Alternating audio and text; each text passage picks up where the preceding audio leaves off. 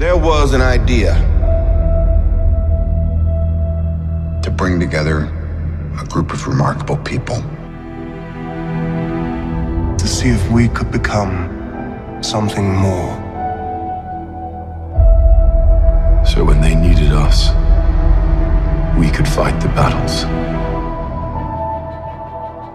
that they never could. I'm here to talk to you about the Avenger Initiative. This is Now Playing's Avengers Retrospective Series. The Avengers. That's what we call ourselves. Earth's mightiest heroes. Never heard of them. Part of the Now Playing Marvel comic movie series. Well, I guess that's worth a look. Hosted by Arnie. I hope they remember you. Jacob. He is not a dude. You're a dude. This is a man. And Stuart. This might be dangerous, so let's put on our mean faces. What are you prepared to do? At NowPlayingPodcast.com, we will be reviewing all the Marvel Cinematic Universe movies featuring the superheroes Iron Man. I'm just not the hero type, clearly. The Incredible Hulk. Hulk like raging fire. Thor. You call yourself Lord of Thunder, God of Thunder. Captain America. Just don't know when to give up, do you? I can do this all day. Ant-Man. The ultimate secret weapon. Guardians of the Galaxy. What a bunch of a-holes. Doctor Strange. Heroes like the Avengers protect the world from physical dangers. We sorcerers safeguarded against more mystical threats. Spider-Man. Are you an Avenger? Yeah, basically. Inhumans. What are we? What if I told you there's a place where people have powers like us? The city of Adelant. Black Panther. You're telling me that the king of a third world country runs around in a bulletproof catsuit? And the Avengers. I have an army. We have a Hulk. This podcast will contain detailed plot spoilers and mild language. And good.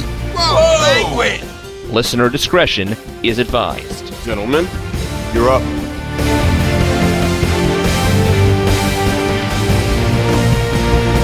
Showtime, a-holes! Today we're discussing Avengers Infinity War, or as I like to call it, Lord of the Avengers, The Fellowship of the Stones, starring... Wait, hold on. I'm going to go grab a coffee. I'm sure you'll still be going with this cast list when I get back.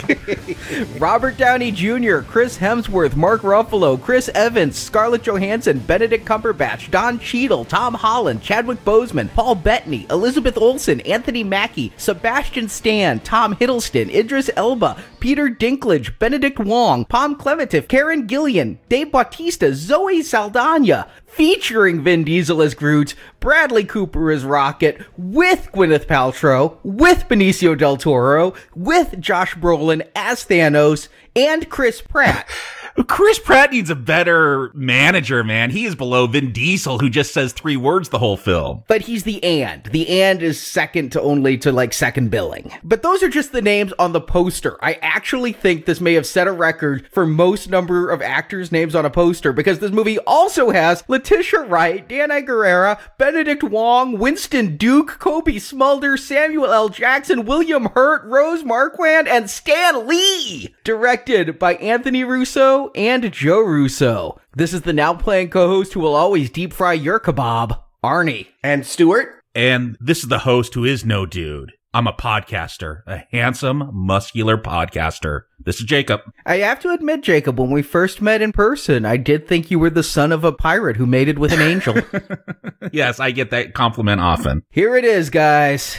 Infinity War. Remember the early days when we thought we were just all building up to Avengers and that felt like a milestone? But what has been called and then mocked as the most ambitious crossover of all time. 10 years in the making, or at least 7. I don't think we knew about Infinity Stones until Captain America First Avenger, but they made a point in the fan event that you and I saw, Arnie. They had even a flashy little pre-movie documentary touting the fact that it has now been 10 years of the Marvel Cinematic Universe. And you know what? They have a right to be proud. No matter what you might think about the individual installments, they started staring down the best superhero movie of all time. They started facing off against Dark Knight in 2008. And they have managed to build 18 installments of varying quality in varying genres. and Inhumans. And, they have really pulled something amazing off. It is incredible. Yeah, it is tremendous to have a series where varying degrees of quality, but 18 films, not counting Inhumans,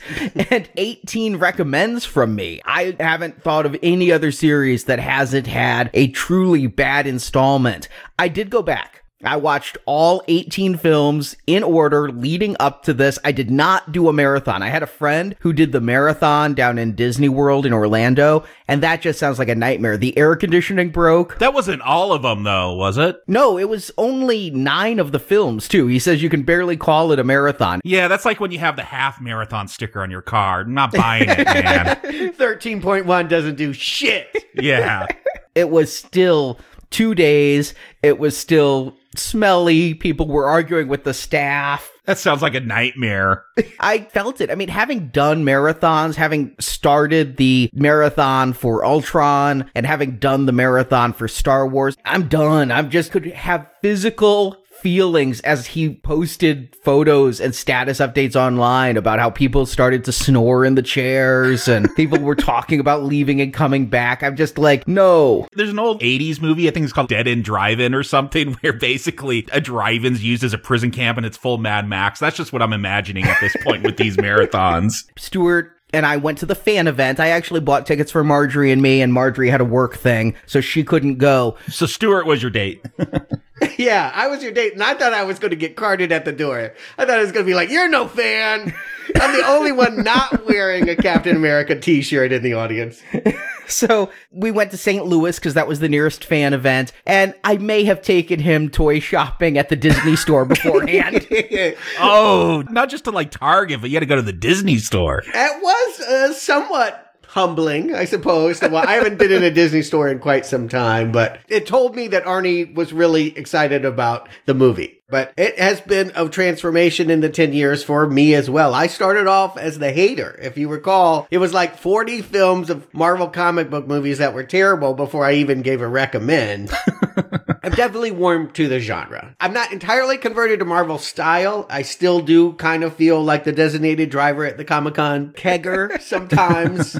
But, I really liked what Robert Downey Jr. did in that first film, and he set the tone. While I still like the real world, solemn Christopher Nolan Dark Knight vibe better, I like movies that reflect our world more than create another world. I'm a fan-ish of Marvel by this point, but I didn't go back. I did not go back and watch any of the films. I feel like I just saw Black Panther. It was only a couple months ago. I was lucky Black Panther was still in theaters. I was able to go see that. I actually went to theaters Wednesday to see Black Panther before going to theaters Thursday for Infinity War. My opinions of some of the films have softened. There were some I haven't revisited, like Ant-Man, since we reviewed them. And Iron Man 3, I like it a little bit more than I did before. Spider-Man Homecoming, I like it a bit more than I did before. My opinion has not worsened on any of them. Thor: The Dark World is still the pits, but I enjoyed revisiting all 18 films. I did not revisit any of these, and I gotta say,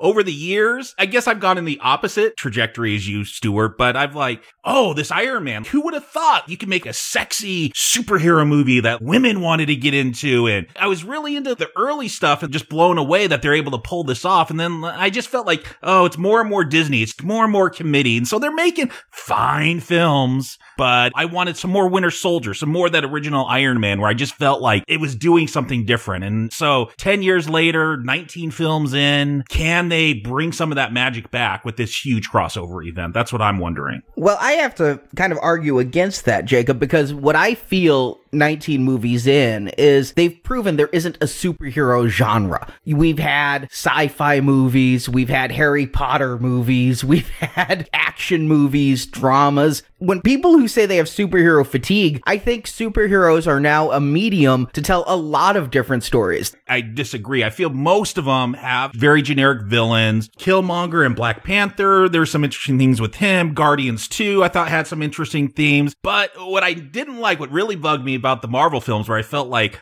they're a machine and Disney's got these stories down pat. There's a lot of stories, and I guess early on, I gotta admit that. But chasing rocks. And this film is all about chasing rocks. That's where some of my hesitation came in, and why I'm not sure what your hype level was for this, Arnie, but that had a lot of hesitation for me because I'm like, oh, we're going back to the magic rock thing again that they've been building up for 10 years. Yeah, I even kind of forgot about that. I mean, that storyline seemed to go away in the last 6 or 7 films. I wasn't thinking about Infinity Stones. My problem, if there is one, is that I have noticed that their leaning is more and more towards, since they know Robert Downey Jr. is expensive, how do we create new ones? And they now have this stable of middle-aged, self-absorbed, sarcastic stand-up comics who all want to be Tony Stark, and they're all kind of samey to me. And as much as I love what Robert Downey did, I would like to see more variance in the hero's personality. It's why Cap remains my favorite, because he's the idealist. He doesn't go for the obvious jokes. He still can be funny, but he doesn't play it like a comic, and I appreciate it for that. But this is big. This is an insane thing. Have talked about this, I think, in the past when Civil War came out. Anthony and Joe Russo, cool guys. They went to a Comic-Con. They didn't charge a thing. They signed autographs and they talked with fans. They didn't just do the Stan Lee or the William Shatner of never looking up and signing their name. And they didn't have a huge line. They spent a couple minutes talking to fans. And we talked, Marjorie and I, to them about how she's Team Cap and I'm Team Iron Man. And they said, we're going to have a very interesting date night. And so I said, you guys are working on Avengers now, right? They're like, yeah, we're filming right now. I go, yeah, good luck. No pressure with that or anything. I mean, the concept of bringing 60 some odd characters onto the screen together, that's daunting. That is challenging to try to balance characters. And of course, you're going to have your lead characters and your supporting characters, but my hype was mainly around, can they pull it off? Avengers 1 was a master at it, balancing everybody, giving everybody an arc. Avengers 2, not so much, but how would this do it with double the heroes? I've seen them juggle a lot of cast members. I've seen a lot of movies that have done that at this point. Are you talking about Robert Altman? Because he's passed. He can't direct this. Yeah, I kind of was talking about him. But yeah, there are many movies that juggle dozens and dozens of characters. It can be done. I've seen it in all different ways. My curiosity was, is this storyline worth it? I turn to you, Jacob, since you are our comic book resident. You must know the Infinity War as it existed on the page. How much are they drawing from that? And what was that original all about? Oh, okay. That original one is crazy. They're taking the bare bones from that. The original Infinity Gauntlet, as it was called, there's a lot of backstory that I never read about Thanos going around, getting the gems. This is all crazy cosmic Marvel stuff happening in outer space. But the crux of Infinity Gauntlet, which is being adapted here, is Thanos has his gloves, he's got all his rocks, and he just wants to hook up with Lady Death. He just wants a boo. No. She's like ignoring him, and he's like, well, watch this. With the snap of the fingers, I could take out half the universe, and they're going to join your ranks. Oh, wow. It's a romantic comedy? It is. That's the first issue, is him wiping out everyone. And all the remaining Marvel heroes get together to fight him, but it's mainly a Silver Surfer, Doctor Strange, and Adam Warlock story. Adam Warlock, who we saw in the Cocoon in the end credit scene of Guardians 2. We haven't actually seen the character, but it's the three of them kind of orchestrating this huge battle against Thanos, who's got like zombie Nebula walking around. It's weird. And then Adam Warlock just kind of convinces Thanos, hey, you know what? You always kind of self-sabotage yourself. I've seen your soul. You really don't want to rule everything. So why don't you just kind of give up? And that kind of works. And Thanos goes off to be a farmer, which I think we see in this movie. I think we get that scene, which I did not expect. But yeah, you talk about a big Marvel crossover. That story is about every surviving Marvel superhero coming into outer space to fight Thanos and him taking on everyone with his magic space glove. And that's the thing with comic book crossovers. They're hard to balance because you get like 6 issues of a crossover these days, and they're the broad outlines of a story. If you want the character moments, you got to buy all the little spin-offs. You got to go get the Spider-Man comics if you want to really get the crux of what Spider-Man's going through, or Doctor Strange, or because if you just buy whatever crossover event, 6 issues, because they're trying to balance an entire universe of superheroes, you don't get all the character moments you might want. You'll get 1 or 2, but they focus on the big picture here. So that was another question I had going into this. Can they focus on something so I feel like this is a story and not just a crossover event? I remember when Infinity Gauntlet crossover came out. It was 91, and that was my heavy comic collecting time. I had boxes and boxes of comics. I was reading them all. And my favorite comic event was Secret Wars. It came out in the 80s. I picked up the back issues and the trade paperbacks. All the big Marvel heroes and all the big Marvel villains got together on this planet for a big battle so that they could sell Mattel toys. I'm not even joking. That was the entire impetus. No, that was like, let's change their costumes so we could push new toys. But it was a good story. It was a fun story. And what I didn't realize was so unique about it, it was a self-contained story. And they did Secret Wars 2, and I didn't find it that good as the Beyonder in his disco pantsuit went around Earth. But Infinity Gauntlet felt like a new one happening during my time. These others were history. This was my collecting time, and I picked up Infinity Gauntlet, all the issues. I was lost. I had no clue what was going on because I wasn't reading the Cosmic Comics. I knew who Silver Surfer was. I had no idea who Adam Warlock was. They brought in the other characters, but I got all the issues of Infinity Gauntlet, and I couldn't follow it for the reason Jacob said, because I had to pick up all these issues. It turned out Infinity Gauntlet didn't even start with Infinity Gauntlet #1. It started months earlier in issues of Silver Surfer, where Thanos returned and started spreading his message of murderous eco-conservatism, and then it built into that, all written by Jim Starlin. So now, because of this movie, I'm going back and starting to read the issues with all the interstitial stuff to see if it makes more sense, and maybe I'll be done with all those 100 comics by Avengers 4, but...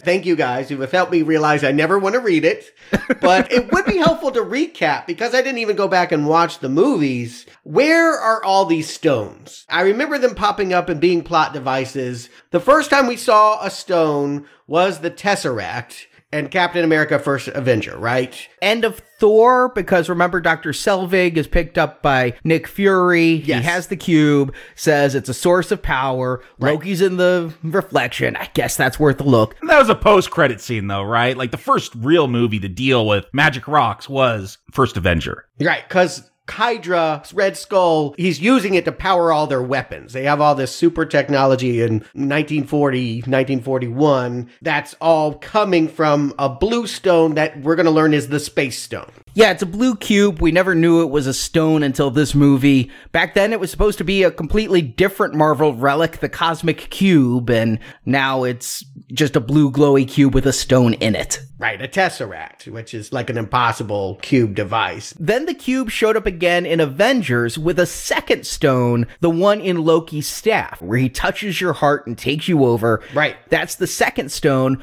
which in Age of Ultron was taken out of the scepter and put in Vision's forehead. Okay, so that's the Mind Stone. So improbably, Thanos had 1/6 of the stones and said, "Here, Loki, take it to Earth." Well, I get that. Again, he's giving him a mind-controlling device. I mean, it looked badass. I mean, it changed my perception of Loki. I thought he looked really ridiculous in Thor. And then he was a very credible villain, I think, when Avengers came around. So that he used a mind trick on me. Here's my question, Arnie, since you watched all these recently. What was Thanos? I know he showed up in Avengers. There's a scene of him sitting on his floating throne. What was his purpose for invading New York and getting Loki? Loki was going to return with the Tesseract. And I think I said this before. It's like Superman 2. Zod will rule the Earth, but Lex gets Australia. So here, Thanos would rule the galaxy is how we saw it. Now we realize Thanos would kill half the galaxy, but Loki would rule the half the people left on Earth. Right. Basically, we don't know how Thanos got the Yellow Mind Stone, but that was the first one he had. He loaned it out into the scepter, and then that scepter ended up with Von Strucker in Ultron. That was the big battle at the beginning of the second Avengers movie, and it was used to create Scarlet Witch and her brother, as I recall.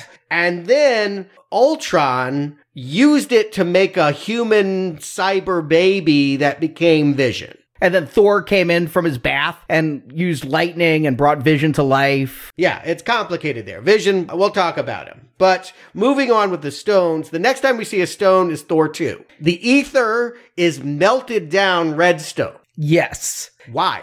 Don't know. Okay. But yeah, it was the stone that made Natalie Portman unable to act.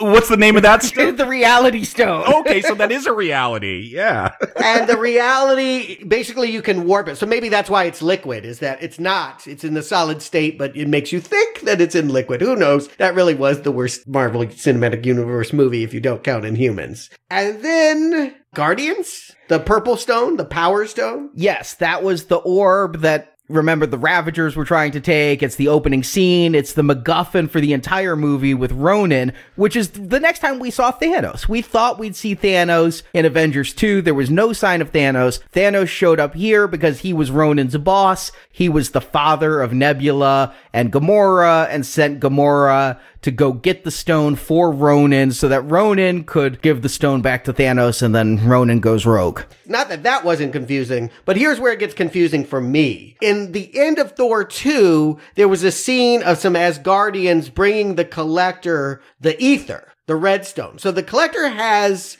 the red stone, the purple one that's in Guardians that the Collector is a part of. He never gets that stone. It ends up with Glenn Close. Yes, on Xandar. Yeah. And to clarify, the reason the Asgardians took it is because they said it's too dangerous to keep two Infinity Stones together. They had the Tesseract back. Right. After Avengers 1. That's right. They also had an Infinity Gauntlet with all the stones in it in their vault, which Hela revealed to be fake in Ragnarok. Okay. I remember you guys making that joke and not understanding. Now I get it. Okay. So fifth one is Doctor Strange. He wears a necklace called the Eye of Agamotto, and that actually controls time. We saw him do that a little with that giant creature at the end of the movie. Dormammu, I've come to bargain. Yeah. And then I was racking my brain right before the movie started. I'm like, well, where's the sixth one? And you pointed out something that I thought was really intriguing. There's one we don't know where the whereabouts are. That's what it's going to be all about, is how do we get the Orange Soul Stone, and will I sing like Lou Rawls if I should acquire it? That's what I want to know.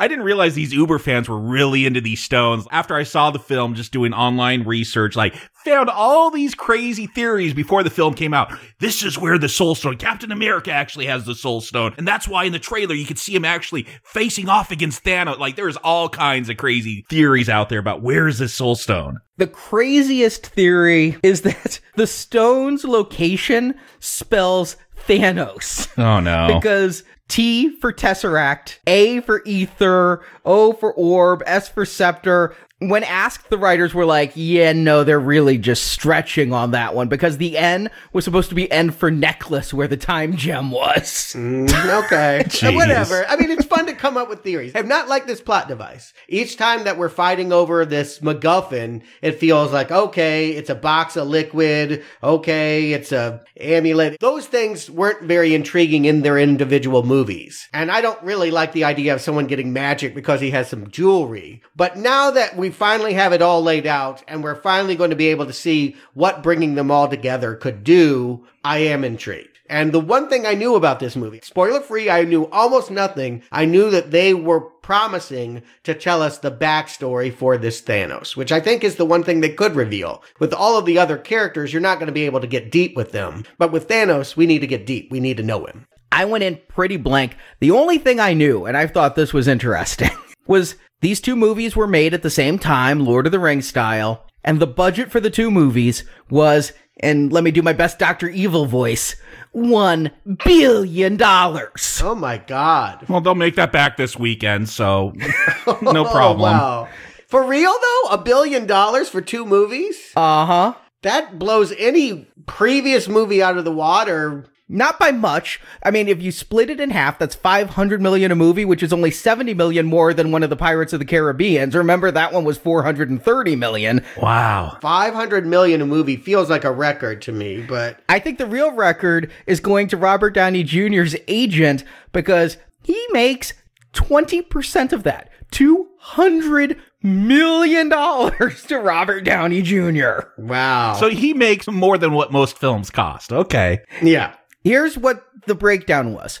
$400 million was spent on people, actors, screenwriters, and crew, and Robert Downey Jr. was 50% of all the people, and then $600 million was on sets, effects, and actually making the films. For a movie with that big a budget, the effects work isn't up to that. This isn't the most cutting-edge special effects, and in fact, some shots even looked a little unfinished. There were a couple shots I didn't like, but I think this has some groundbreaking effects. Wow, I would never use the word groundbreaking. But yeah, I did take you to that fan event. I was that excited for it to see what $1 billion can buy. I then saw it twice more the next day. I went to see it at noon, and then because there was an IMAX projector problem, I literally walked out of the 12:30 showing in regular 2D and right into the IMAX showing.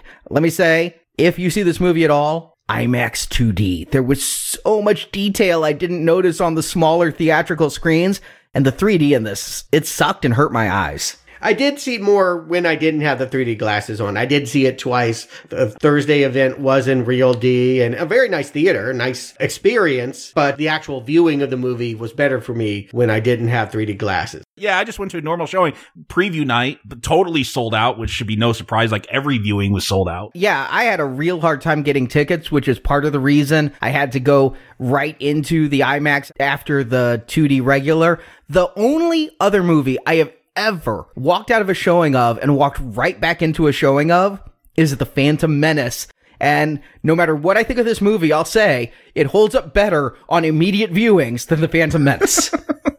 Yeah, I don't know if that's a comparison you want to be making. Well, let's make some comparisons. Let's get into it. This is a big movie. I already given the plot. We'll get through Infinity War. Josh Brolin is Thanos, an alien from the planet Titan. His planet had become overpopulated and was on the verge of ruin, so Thanos suggested a solution, a lottery in which half the population would die. He was considered mad, but in the end his people were mostly wiped out due to resource constraints and overpopulation. Thanos now wants to save the rest of the universe from that fate by destroying half of all life. To do this, he needs to get the 6 Infinity Stones. We've seen 5 of these powerful ingots throughout the Marvel films and have been told they were created at the Big Bang.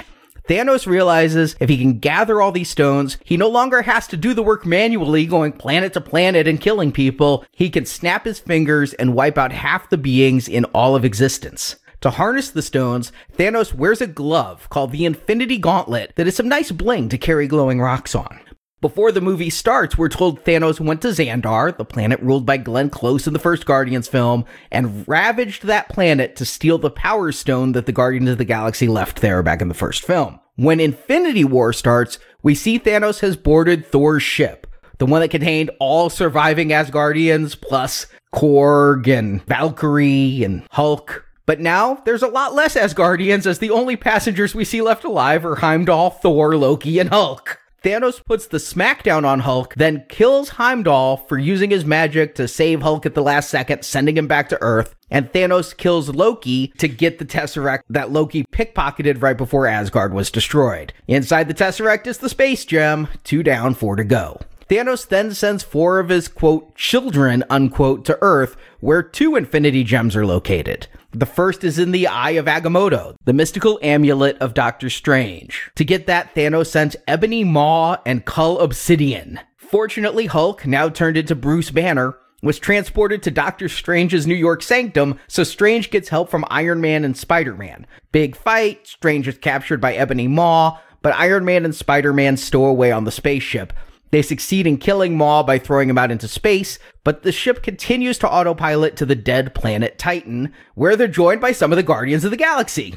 That rogue band of spacefarers responded to the distress call from the Asgardian ship. They arrive to find nothing but dead bodies, and Thor, who they revive and tells them what happened. Thor goes with Rocket Raccoon and an adolescent Groot to the planet Nidavellir, where Thor finds Eitri, the giant dwarf king played by Peter Dinklage, who, after some machinations, gives Thor an axe that's capable of killing Thanos. But Mantis, Drax, Star-Lord, and Gamora go to find the Collector, who, back in Thor the Dark World, was given the Ether, which is also the Reality Stone. But Thanos is there, having killed the Collector. 3 stones down, 3 to go, plus Thanos kidnaps his daughter, Gamora.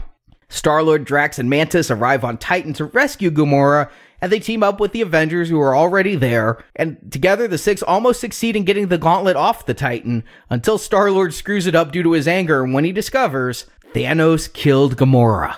Gamora was the only person in the galaxy who knew the location of the Soul Stone, which is the only one we haven't seen yet.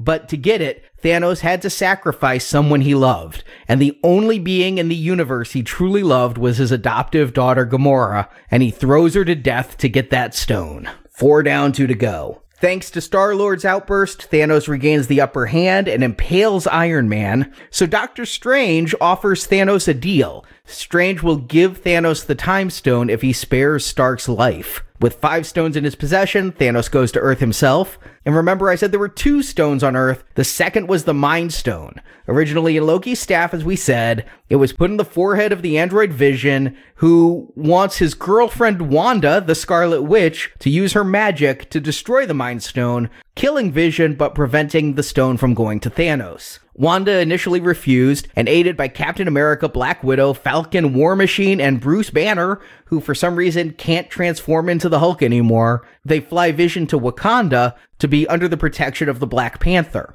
There, Cap is reunited with Bucky, the Winter Soldier, who's now weirdly called the White Wolf. Shuri thinks she can extract the stone from Vision and still keep him alive, but it will take some time they don't have. Thanos' 3 remaining children, Cull Obsidian, Proxima Midnight, and Corvus Glaive, lead an alien army in a massive attack on Wakanda. All 3 of those children are killed, but they succeed in delaying the gem's extraction, and when Thanos arrives, he kills Vision, pulling the gem out of his head. Thor, Rocket, and Groot show up, and Thor gets a good hit in with that magic axe, but it's not enough to kill Thanos now that he has all 6 stones. Thanos snaps his fingers, and half the universe just dissolves into ash, including Bucky, Black Panther, Groot, Scarlet Witch, Falcon, Mantis, Drax, Doctor Strange, and, most prolonged, Spider-Man. His work done, Thanos goes to an unnamed planet to watch the sunrise as credits roll. But in a post-credit scene, we see Maria Hill and Nick Fury also turn to dust, but not before Fury could send out a distress signal to Captain Marvel. So with all of that, I spent a lot of that plot summary just listing off where characters were. Is there any hope for somebody coming in? This is their first Marvel movie. 10 years, they've avoided it, but this one, they've heard the hype. Is there any hope in hell of them keeping up? Yeah, I would say adults can come in and understand that a lot of exciting things are happening with weird characters. I think if this is a child's first Marvel movie, for lots of reasons, this is a heartbreaker, and don't do it. But so many characters come in, and if you don't understand their backgrounds, I mean, would you know what Wakanda is and why this guy wears a cat suit and runs really fast? Does it matter? I mean, Wakanda is a future city, and so they have force fields. That's all you need to know. I mean, have you never come into a TV show in the middle of its run? I mean, I've seen Sopranos and Game of Thrones in mid-seasons late in their arc, and no, you don't ever understand every nuance, but you understand relationships, you understand a basic plot. I think this is a relatively simple story about collecting jewels. Yeah, you're not going to understand some plot elements like, why does Tony Stark have a flip phone with Captain America's phone number on it? Because my brother texted me asking about that because he's only seen a few of those Marvel films. But for the most part, the big picture you're going to get. Here's my question to start this off. As I'm thinking about this movie as a whole, and Stuart, you'd said you want the Thanos story. This is about who he is. Who is the protagonist of this film? And I get that it's an ensemble piece, but I need protagonist for my emotional core here. Who is the protagonist of Infinity War? In my opinion, it is Thanos, but unfortunately, we don't get his entire story here because this is really one of those irritating part 1, part 2 movies. We don't get the whole movie. My preference would be to sit in the theater another hour and get the entire thing, but no, we gotta wait a year and then get a 4-hour movie then. I agree, Stuart. Thanos is the center of this film, and I feel like with a few little adjustments here and there, this could have been more or less a self-contained Thanos story. He has a goal at the beginning, and he accomplishes it at the end. But we're told a lot of things about him. Like, we'll get into it. He loves Gamora. I just don't know why. But I wanted some kind of center here. I felt like this could have been almost a Scarlet Witch Vision story. There is some emotional moments at the end, but really, who wants that movie? Yeah, they haven't been built up enough to earn it. They've just been kind of background characters in 2 movies so far. I do think, though, this is a self-contained story in one regard. It follows a journey from beginning to end, and that journey is Thanos' journey. I guess technically he is a protagonist, but he's not a protagonist who's sympathetic. We're not on his side. We're on the side of all of the opposition, but there's so much opposition, there's not a whole lot of personal story time there.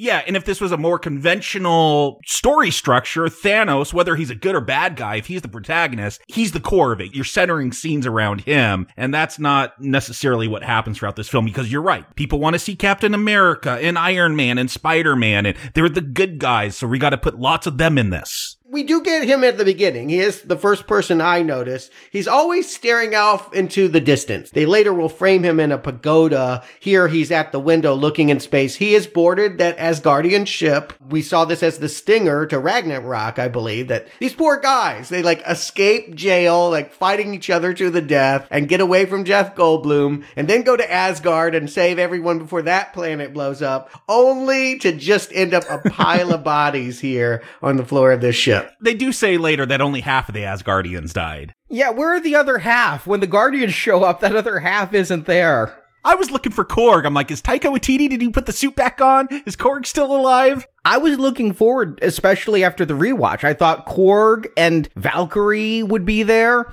No, and I'm guessing if they ever make another Thor movie, those are in the half that lived. Yeah, I wasn't really thinking about them, but that's in part, they're totally humorous characters. And this is a movie that, while definitely will throw in lots of one-liners, they want to keep that audience engaged. Their story, really, this movie is about failure. Everyone here will fail. Everyone here will lose. And so all of these cuteness is really undercut by that bitter core. And Thanos says that right at the beginning. It's just the theme of the movie. He says to Thor, who's lying on the ground, broken and defeated, I know what it's like to lose, to feel so desperately that you're right, but to fail nonetheless. Yeah, and he has... This one was a surprise to me. He already has one stone. It's a line of dialogue that comes much later that, yeah, he raided Xandar and got it from Glenn Close. But this is the Power Stone, which essentially means he can just blast you really good. He still needs that ship to fly around.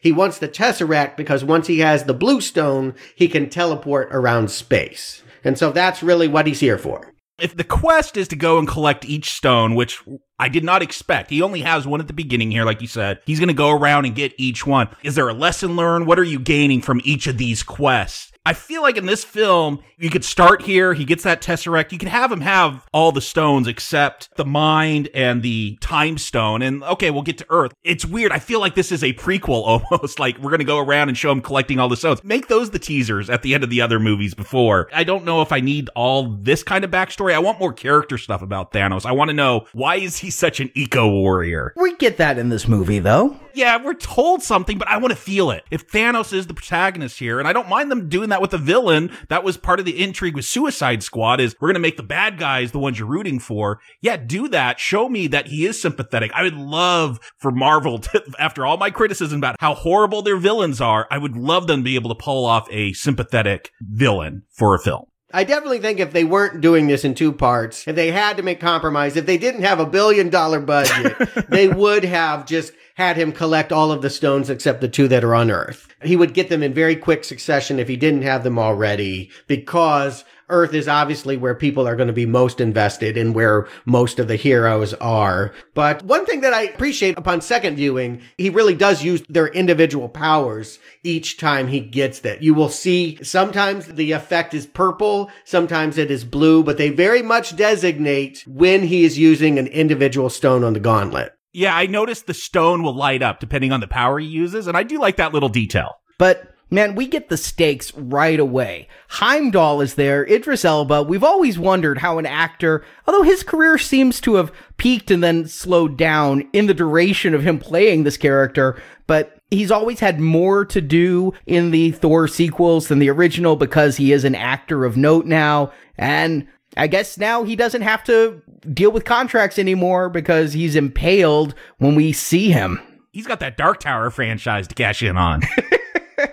Yeah, everyone has got to lose someone, and for Thor, it's a double whammy here. We think that he might go, he already lost his eye, and he's just completely conked out on the floor here at the start of this. But no, he has to watch, he says it's his best friend, I think it's his doorman, but yeah, Heimdall gets speared in the stomach, and then I guess he does like his brother now, after all of this back and forth of you're my enemy and not, gonna lose him too. I wasn't sure if his best friend might have been one of the Warriors 3. They got stabbed through the heart by Hela. Yeah. Yeah, so we don't know he meant Heimdall necessarily. All of his friends got stabbed through the heart. Right. But usually everyone gets one moment to do something cool. I appreciate that about the Russos is they're like, we're not going to just have people be body count. Heimdall gets one cool move when Hulk bursts out and fails to beat Thanos. No surprise. With Loki saying, we got a Hulk, using that line used against him in the Avengers. I was surprised, though, to see Hulk go down like a bitch. I think, we're not going to see Hulk the rest of the time. Well, that's to show you how strong Thanos is. Oh, yeah. You know what I thought of is prison rules. If you ever go to prison, they say pick a fight with the biggest, baddest guy there. Even if you go down, you're going to get respect for having done that fight.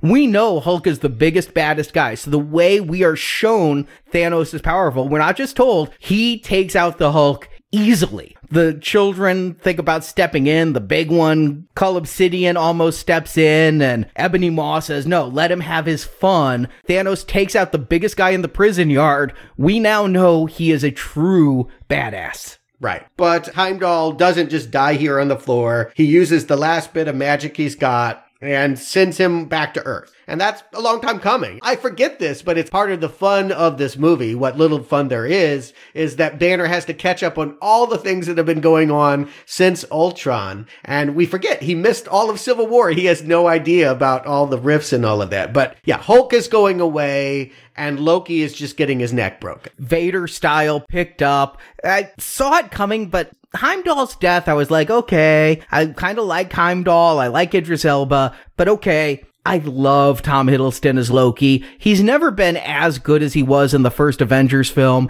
but he was really fun in Ragnarok. He's one of my favorite characters. I know his story might feel pretty played out. His contract is probably played out, but I still felt loss when I see his eyes turn red, and I knew what was coming, though. The moment he pulls that knife, I thought at the beginning, because he's pledging loyalty to Thanos, I thought he might be Thanos' bitch, or he might infiltrate Thanos and betray him later. I think he made a dumb move by trying to stab Thanos immediately, and he pays for it. I do like the line. He says, you'll never be a god. Again, if you can get some cool one-liners in here, you're going to win me over a little bit. And Thanos says no resurrections this time, because how many times has Loki died? There is a time stone, though.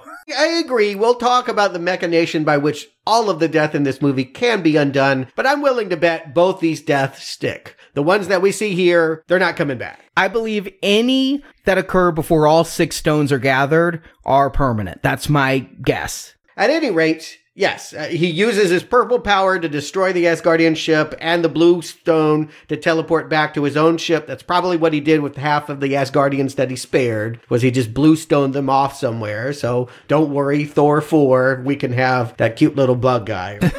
He didn't have the blue stone yet. No, but he did at that moment. Okay, We've seen him call people. He has, you stand on one side of the line, you stand on the other, we whack you, the other ones are just kind of standing there. They probably got teleported off when this ship explodes. I don't think anyone's thinking Thor is dead yet. I mean, he was in the trailers. We know he's coming back. He can survive a ship exploding. But it does set the tone. This is going to be a heavy movie, heavy casualties, and it is about failure. Our heroes will fail more than they will succeed. But this moves pretty quick for all the various stories. The writers, and I've been tempted in the past to credit the Russos, but Christopher Marcus and Stephen McFeely, these are the ones who wrote this. They've written every Captain America film since the first Avenger. They did a rewrite on Thor: The Dark World, and they also don't think it's that great. They did this one, and they've really talked about how they worked on the pairings and things. I think that they have really good pacing on this, and the way that they've streamlined this into about 5 character stories. We've got 5 different plots going on. And this is why I called it a Lord of the Rings parallel, is because I really do feel, especially in the later Lord of the Rings films where they split up and they have their various journeys and their various battles, but all trying to stop Sauron. And they're also really good about taking us places through characters. There's only a couple times when we jump and we are introduced to characters we hadn't seen before. As you mentioned, Banner goes to Earth, and he's the one who's going to take us to Doctor Strange and Wong. Yeah, and this is straight out of that Infinity Gauntlet comic, except it was with Silver Surfer. He gets struck down and crashes into the Sanctum Sanctorum and is like flipping out that Thanos is coming. And they do that again here, but with Bruce Banner instead. You know, I still haven't warmed to Cumberbatch. Doctor Strange remains. You still dislike him for that film. It remains disappointing. I mean, I haven't gone back to watch it, but when I think about it, the missed opportunity of it, it is the one that hurts me the most. When I think about the 18 films, it's the one I go, man, that's just not what I wanted. Tony's going to call him like a kid party magician. You know, he does play like a too old Harry Potter. That wasn't the way I wanted it, but I really do appreciate the fact that the screenwriters pair him with Tony, and it's like watching the understudy fight with the lead star about who's actually going to take over this series. The writers talked about that. They were a little worried. They weren't going to put those two together at first because they thought it was too much of the same energy. You know what they used as inspiration? The TV series Frasier. The way you had the uptight, nerdy brother and then the even more uptight, nerdy one. They thought that was an interesting way to go versus the odd couple of opposites. And so that's why they have Doctor Strange and Tony Stark together the whole film. And seeing my references Showgirls, I'm just like, oh, he's just like Elizabeth Berkley pushing him down the stairs. Frasier to Showgirls. References I did not expect during this film. I like Cumberbatch in this movie more than I did in the Doctor Strange solo film. He, like Ant-Man in Civil War, works better as a supporting player than he does perhaps as the film star. But I feel like this is, hey, Robert Downey Jr. is going away because we can't pay him $200 million for every film. So Cumberbatch, here's our new Iron Man. I mean, even with Tony Stark, I feel like they're writing him out. We're going to get a scene with him and Pepper Potts at the beginning. He's like, oh, I had a dream. We're going to have a baby. So I'm like, oh, that's going to be his out. She's going to get pregnant. And he's like, can't save the world anymore. I got to raise this kid. Question, is that a comic book character? I always, whenever sidelines are made about references to people, Morgan? Is there a Morgan in the Marvel Universe? Yeah, it's Morgan Stark. It's like an evil cousin of Tony Stark's, but it's not his child. I'm going to, as we go through, predict the future. I know nothing about part 4. I don't think Tony Stark's going to retire. I think Tony Stark's going to die, and he will have left a bit of himself in Pepper Potts. His spirit will live on through a child, but Spider-Man's going to get some seriously cool tech here. I think Spider-Man 2 will be Spider-Man having to make it on his own when his mentor's no longer around to give him armor suits. Yeah, I think it's very telling. We didn't have the Uncle Ben storyline in Homecoming. They're saving that for Tony and Peter. That's really when you're going to get that play out. The mentor will die at some point. I won't predict what film, but yeah, it will be soon if it costs $100 million to put 200, but that was for 2 films, right? Yeah. Okay, so $100 million of film, a bargain price to get Robert Downey Jr. Yeah, it could be next year, but I do think we are going to see that. But Tony will always live on in a Ben and Jerry's flavor. I do like Stark raving hazelnut. I like Hulka burning fudge. There are plenty of jokes here. You can forget that upon first viewing because they always have patter, but what's going on is so serious-minded. But they really are trying to stay in the Marvel Universe and not do DC and not get too dour. This is about the dourest I've ever seen the Marvel Universe, and yet it still feels very playful. The lines are great. When Banner can't Hulk out when the 2 children attack New York. Dude, you're embarrassing me in front of the wizards. I mean, it's saying what we say, right? I mean, kind of talking about the cloak. You are one loyal piece of outerwear. There are some of the greatest one-liners here. And it's the stuff fanboy dreams are made of. Is what would Rocket Raccoon say to Winter Soldier? Oh, I'm going to get that arm. You know, that was the joke ever since Winter Soldier, the movie came out. This is very funny stuff. All 3 times I've seen this, audiences were cracking up.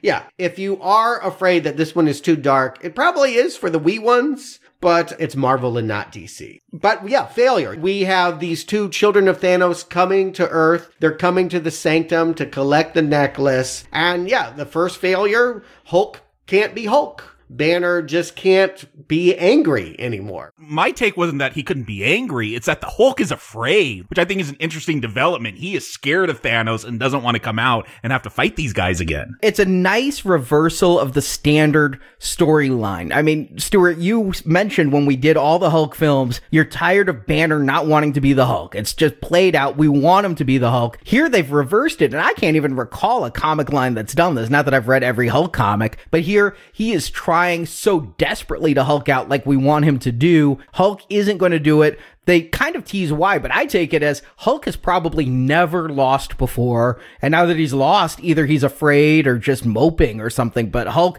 he tries to Hulk out, and Hulk shows up twice in this movie just to say, no! I wondered if this wasn't a riff on, like, erectile dysfunction, you know? Mark Ruffalo is of that age. I'm not accusing him of using the blue pill, but you know what I mean? It might just be a way of talking to an aging audience about what happens in middle age of when you can't do it anymore. But yes, this will be his conflict, is how can he still be a superhero if he doesn't have that inner green guy coming out like he used to? And I think that is interesting. During this battle, you talk about the Hulk, maybe it's a metaphor for impotence. I feel like Tony Stark, he's the opposite. He's very virile here. You know, it's not an arc reactor in his chest at this point, but it's got that nanotechnology. The same thing that like Black Panther uses now. He's got a suit in his necklace and like they just come out. He's got to keep up. Yeah. And Tony Stark cannot look obsolete. And I did wonder when I saw the trailers and the still images, I'm like, why does Stark have an arc reactor again? They address that. They're like, I know I had the surgery, but there's nano parts in here. I want to stay protected. Yeah, and I think that's part of the theme. That nano stuff was a huge failure in Iron Man 3. Extremis and all of that, you would think he would never go near it. Their message is ultimately that failure is what breeds new development, that you have to lose in order to win. And I think we see that. Yeah, he has the best Iron Man suit he's ever had, in part because he's had so many iterations that have failed and gone wrong, and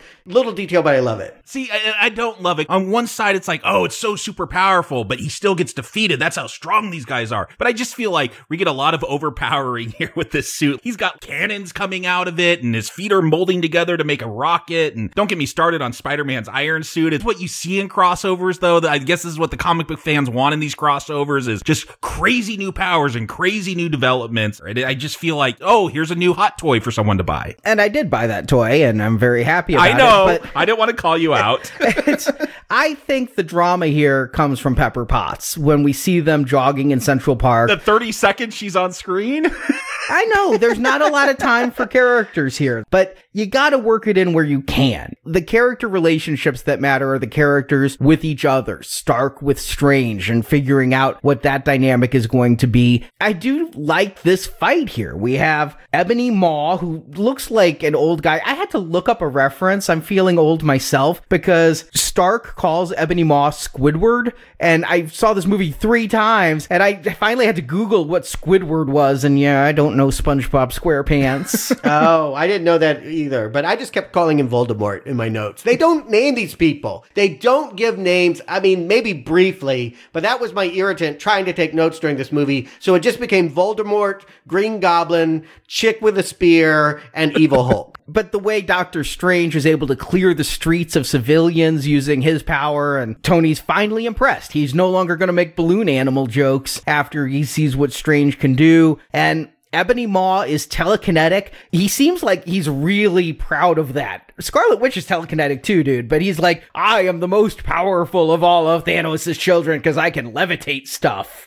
Yeah, he has this fetish for wrapping people in metal. We saw him do it to Thor back on the ship, and here he's going to wrap Strange up in rebar and just beam him up to the ship. They come in these giant donut ships, and the idea is that if he can't get the necklace off, there's been a spell that's been cast that's simple but powerful, unbreakable even. They have to take the whole guy, and so they just beam him up to space, and that means this crew is leaving. They're splitting up. That Banner is going to stay on the ground, unhulk, and Wong is going to stay because he's not a big enough star, and we're going to have Strange as a captive, Spidey hanging on by his webs, and Iron Man flying up with a new suit for Spider-Man. Spider-Man, you've seen this scene on the bus. His spider sense goes off. He sees the donut ship in the sky. He jumps out of the side of the bus to go help. Where we get our obligatory Stan Lee cameo. Gotta have it in there. Get it out of the way, because ultimately, it's kind of like Alfred Hitchcock. If you wait too late, that people have been spending more time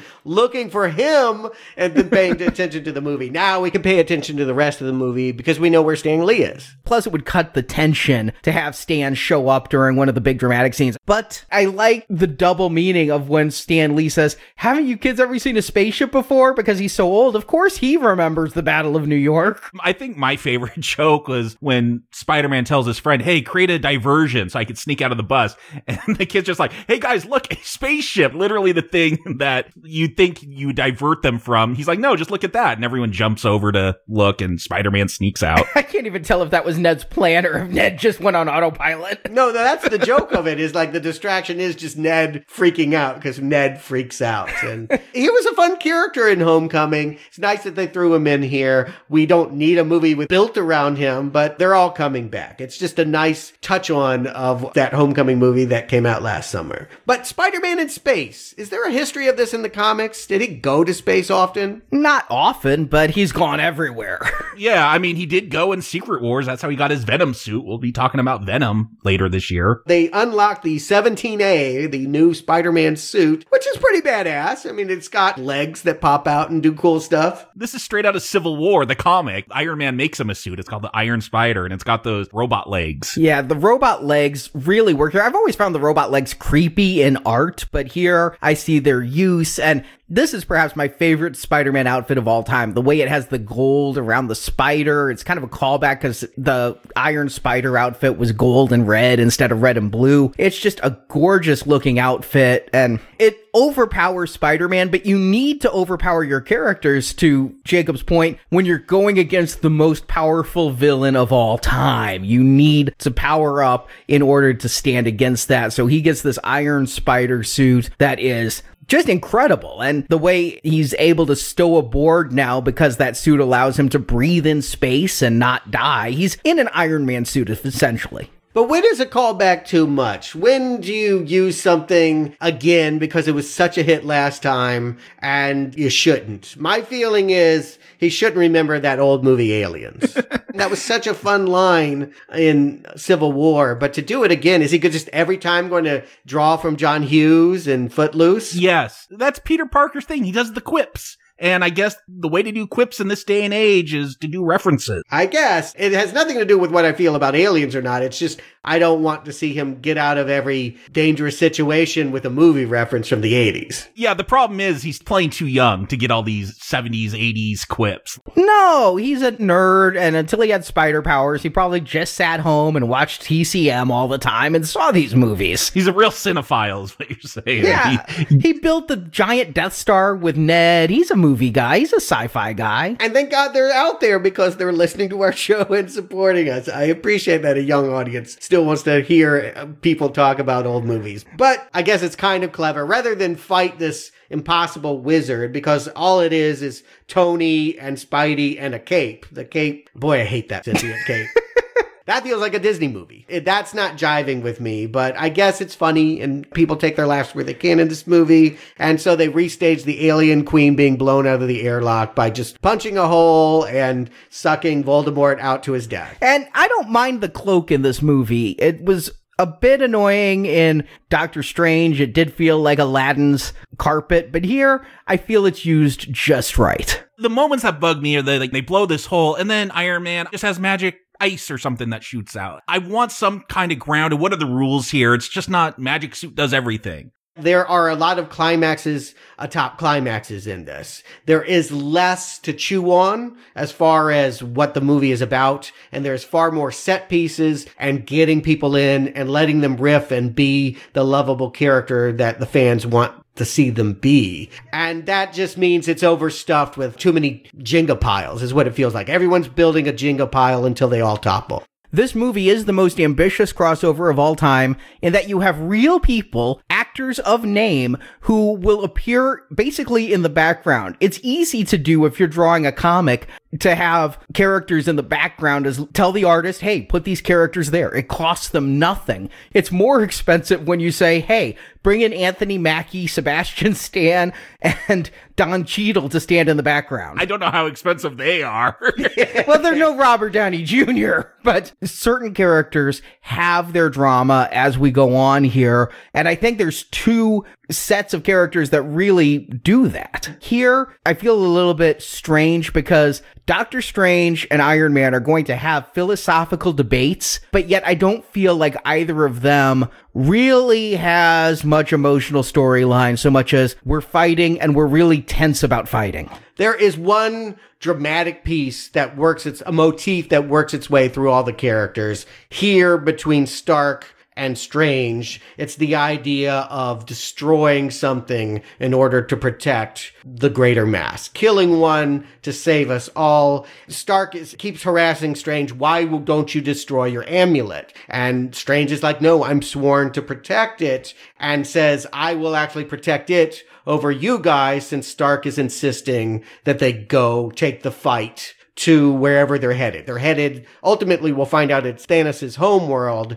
and Stark doesn't want to turn the ship around. So that means they're essentially bringing not just the fight, but they're bringing the stone to Thanos as well. He does tell Doctor Strange, and I think he says it sarcastically. He goes, nice moral compass. But I actually think Strange is in the right. And we're going to have the same argument with Vision and Scarlet Witch. When you're dealing with half the beings in all of existence, in the universe, all of existence, half the people are going to die. If it's one person versus half the population, it's kind of the would you go back and kill Hitler as a baby thing, because would you kill a baby to save the life of 1 million people? Here, I think Doctor Strange is right. If it keeps Thanos away from the stone to let you die, that's the right thing to do. If it keeps Thanos away from the Mind Stone to kill Vision, come on, do we really care about Vision anyway? And is it just me, or does Paul Bettany look kind of weird in this movie without makeup on? Maybe he just looks weird because he doesn't look weird. You know, we're so used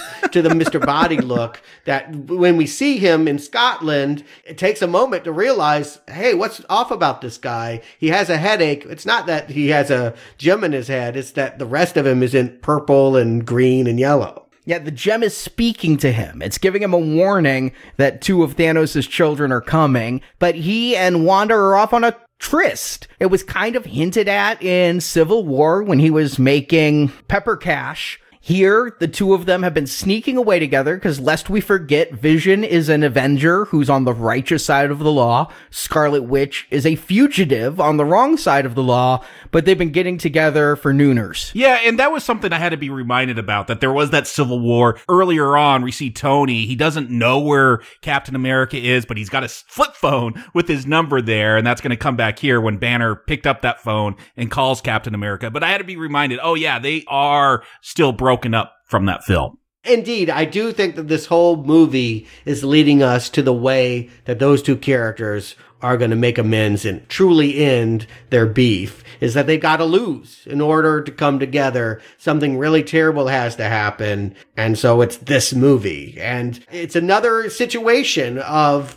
okay, so this guy has the stone in his head, and Thanos can't get that stone, and Scarlet Witch, conveniently, kind of a plot contrivance, but it allows them to have this debate. She's the only one that has the power on her own to destroy that stone. So will she destroy what she loves? Like many characters that are put in this position, will she destroy what she loves in order to save everyone else? Here, it's just a debate about will they separate on a train or will they stay together? That's when Chick with a spear and Green Goblin show up. Speaking of Chick with a Spear, or as my action figure is known, Proxima Midnight, after reviewing the Final Fantasy movie last week, does she not look like an extra from one of the later Final Fantasy games with her sword and her eye makeup? I was shocked that this is Carrie Coon, an actress I have fallen in love with recently. She was the star of season 3 of Fargo. She is the moral center of the Leftover series. She does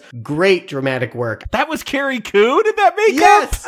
They completely waste her here. I cannot believe that Carrie Coon has to do Final Fantasy cosplay, but that's what she's asked to do. And you know what? They are never going to put another pedestrian in danger again, are they? After Batman v Superman? Nope. New York's empty. Scotland's empty. Ain't no one around in these cities. There's no one anywhere. I just love it when these big fights break out and there's just no collateral damage ever. We're not having that debate. I just love that online, Scots are really, really happy because of the prominent "we will deep fry your kebab" sign. I saw that sign in the movie. I'm like, why is that sitting there in the background? And yeah, I did look that up. I guess they love deep frying their stuff. Go to Texas, go to the state fairs. They deep fry everything. I'm going to have to try that. Really? They deep fry kebabs? Yes, that's Scotland? A big Scottish delicacy. I will be in England soon, so that is exciting.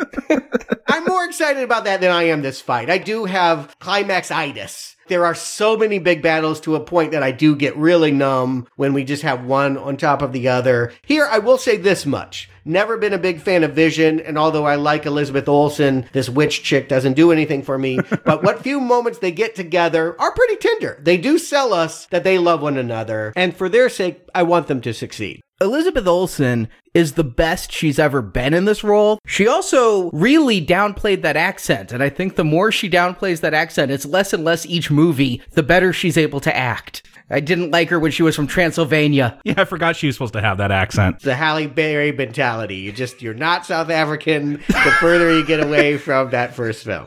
Ashley Olsen is no Storm. How dare you, sir? She's much better than that. The problem is it's an underserved role.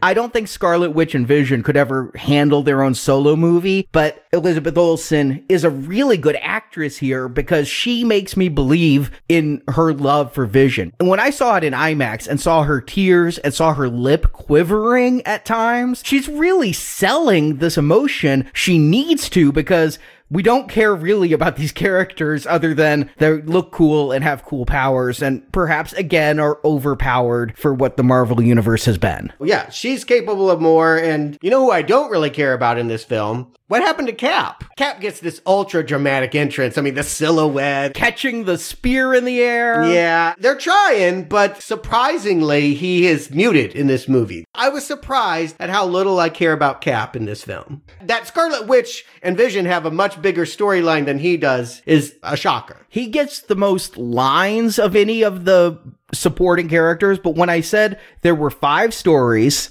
Vision and Scarlet Witch are the story we're going to follow, that from now on, Bruce Banner, War Machine, Falcon, and Black Widow, and eventually Black Panther and Winter Soldier are going to be hangers-on to. Don't you mean Blonde Widow? Scarlet changed her hair. Yeah, they're all in disguise, right? Captain America's got the beard. Scarlett Johansson's gone blonde because I guess they're on the bad side of the law. They're being hunted, supposedly. But Anthony Mackie looks just fine. No one ever recognizes Anthony Mackie. Because it's Anthony Mackie. I still like the guy, but Falcon is a C-stringer. The point is that they come in and they're the ones that spear this Green Goblin-looking dude, which I've heard he is the husband of Proxima. I read this online when I researched their names, that they were actually a husband and wife team. They're newer characters. They were introduced like in the past few years in Infinity War comics or something. I don't know them. I mean, obviously they have to get together. No one else looks like them. Who else are you going to date when you look like this? But they beam back to their donut. They go away in defeat. And Cap says, I'm going home. Home to him is upstate New York, Avengers' new headquarters. I was surprised. I think by home he means going back to the Avengers headquarters, trying to get the team back together. That's a surprise that he would consider that.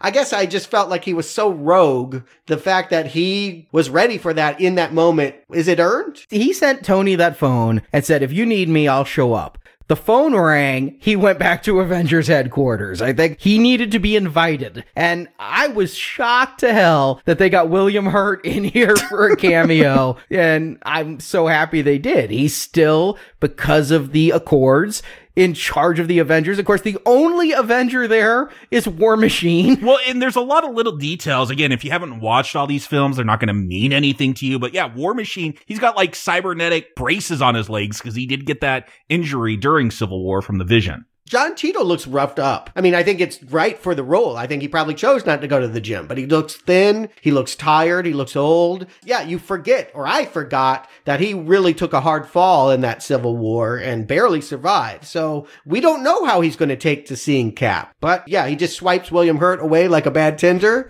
Yeah, I thought he swiped left. And speaking of swiping left, Banner and Natasha, Hulk and Black Widow, they get like an awkward hello and nothing. Yeah, they share a look. That's it. I was really interested in their relationship. In Civil War, we get Tony asking Natasha about Hulk. In Ragnarok, Hulk turns into Banner finally when he sees Black Widow on the screen. There's a unrequited thing going on there that I feel they have to have had a conversation. They hang out for how long? I realize it's like end of the world time, but... You're in the wrong movie. If you want relationships, you got Gamora and Thanos or Vision and Scarlet Witch. That is it. That's all they got time for in this film, for relationship drama. I don't think there's any way they won't be able to address it next year. At any rate, Rhodey's okay with it. He's like, you can stay, and happy to have the reunion. No animosity with him and Vision? I think he'd be the one saying, yeah, let's rip that jewel out of that asshole's head. The debate of this movie is, should we just kill Vision? Is Vision anything if you take away his gem? How do we handle the fact that Thanos is all-powerful and is coming for this item that we have in our possession? Vision wants to give up his life for it. He is willing to make the sacrifice. He's emotional. He's not like Data from Star Trek or anything, but he's computer enough to know that it's logical. The needs of the many outweigh the needs of the few. But Banner is like, wait, you're part Ultron, you're part Stark, you're part me, you're part Jarvis. Maybe we can remove that stone and you'll still be alive. But the only person smart enough to do it is the 16-year-old Shuri in Wakanda. Yeah, they're going to say that to the end. They say Wakanda for the climax. I think that's wise, but it's the debate, and we've seen characters make that. I mean, Cap is kind of a hypocrite because he did sacrifice himself for others, and now he's like, he won't let Vision make that same self-sacrifice. But again, that's because maybe they don't have to do it. You don't want to obviously commit suicide if there's another way to get the gem out in this case. If we can get the gem out of you and you still live, that's what we need to find. So that's an interesting variation on this debate, the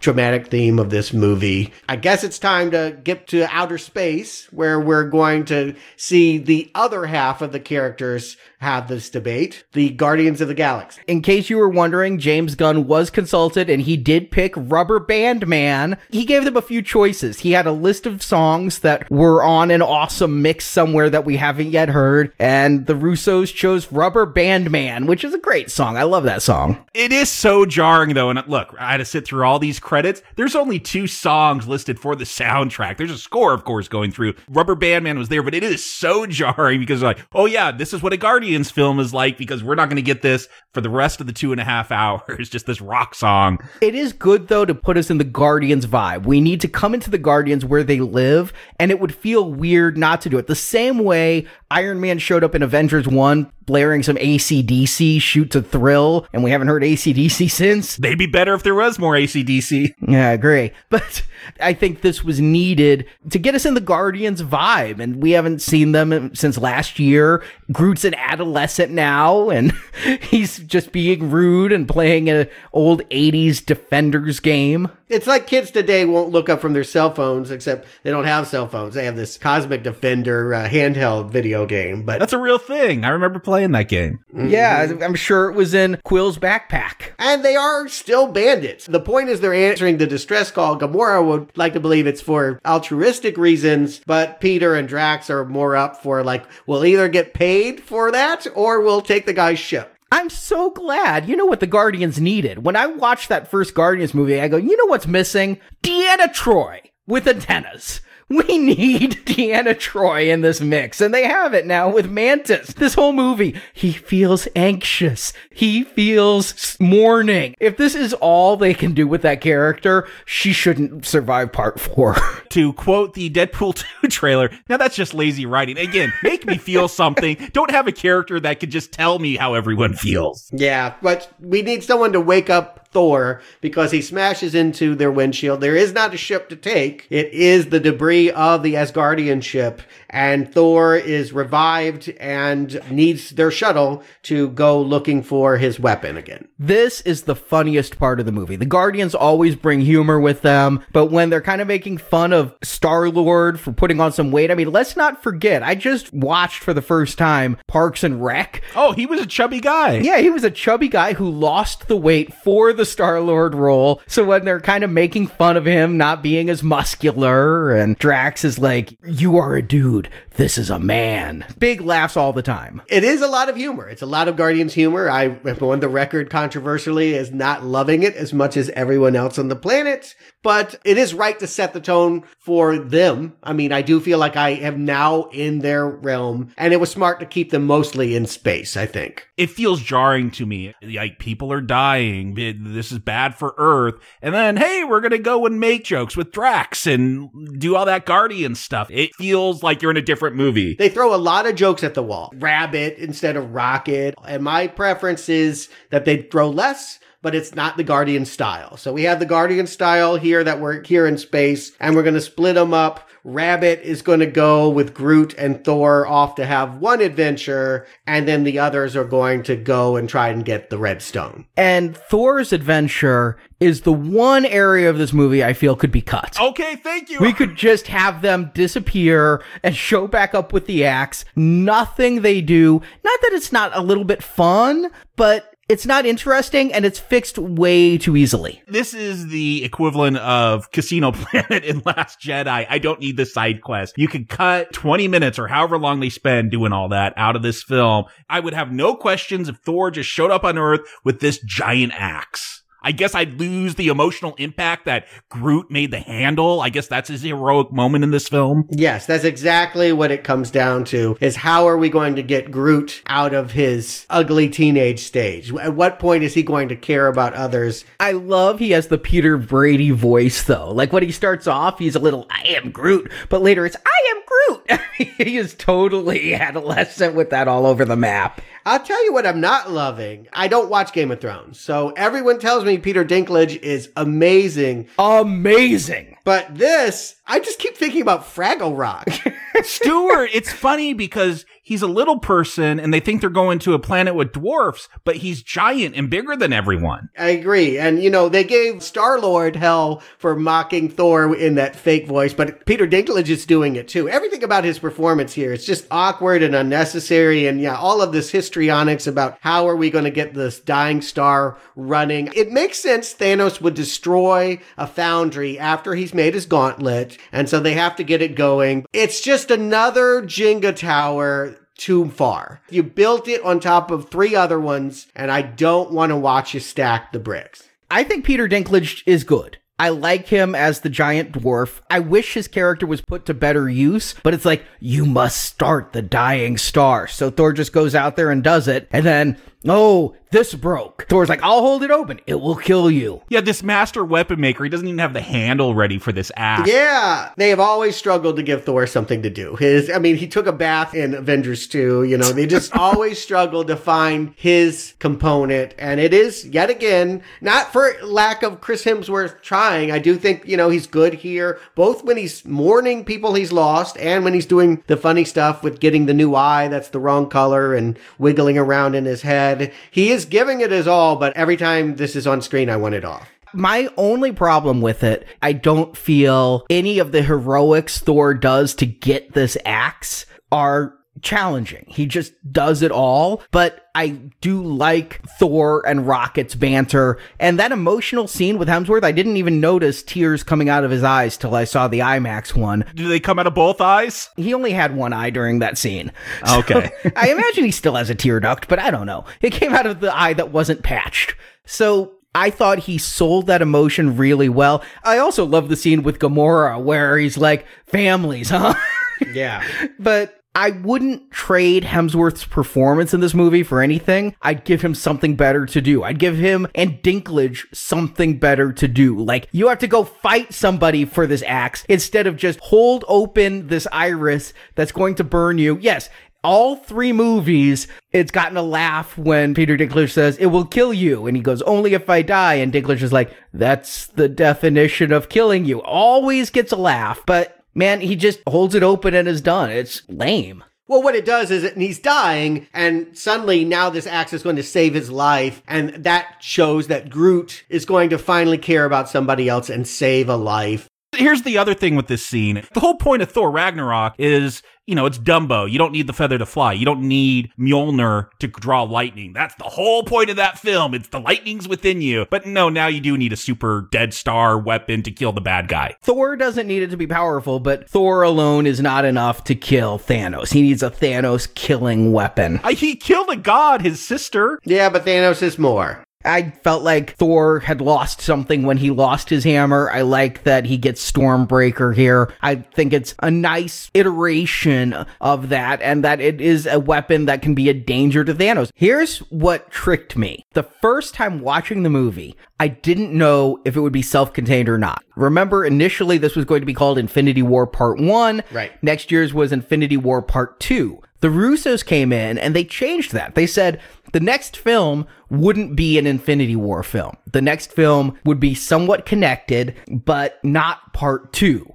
Kind of think that's a lie right now. They're liars. Just like they put the Hulk running around in Wakanda in those trailers. They're lying all over the place to keep secrets. I think there's stuff that changed. I think that there was stuff in pre-production that they showed to toy makers and put in trailers that they changed at the last minute in post-production. But watching this movie, at the end with the climax, I think Thanos could die. I think this could be the method of doing it. I think Part 4 might not be about Thanos. You really thought that? I really thought that. I never had that thought. The Russos conned me and I fell for it. Well, one thing I did know was Thanos was going to get all the stones. The fact that the other Guardians are going to go back to nowhere and try to stop him from getting the Red Reality Stone, we know is a mission that they are going to lose. And it's more interesting because it's going to bring daughter. Gamora is a favorite adopted child. She's going to have to see him again. Gamora is the emotional heart for the first half of this movie. And I think that that's a really interesting choice. Here is emotion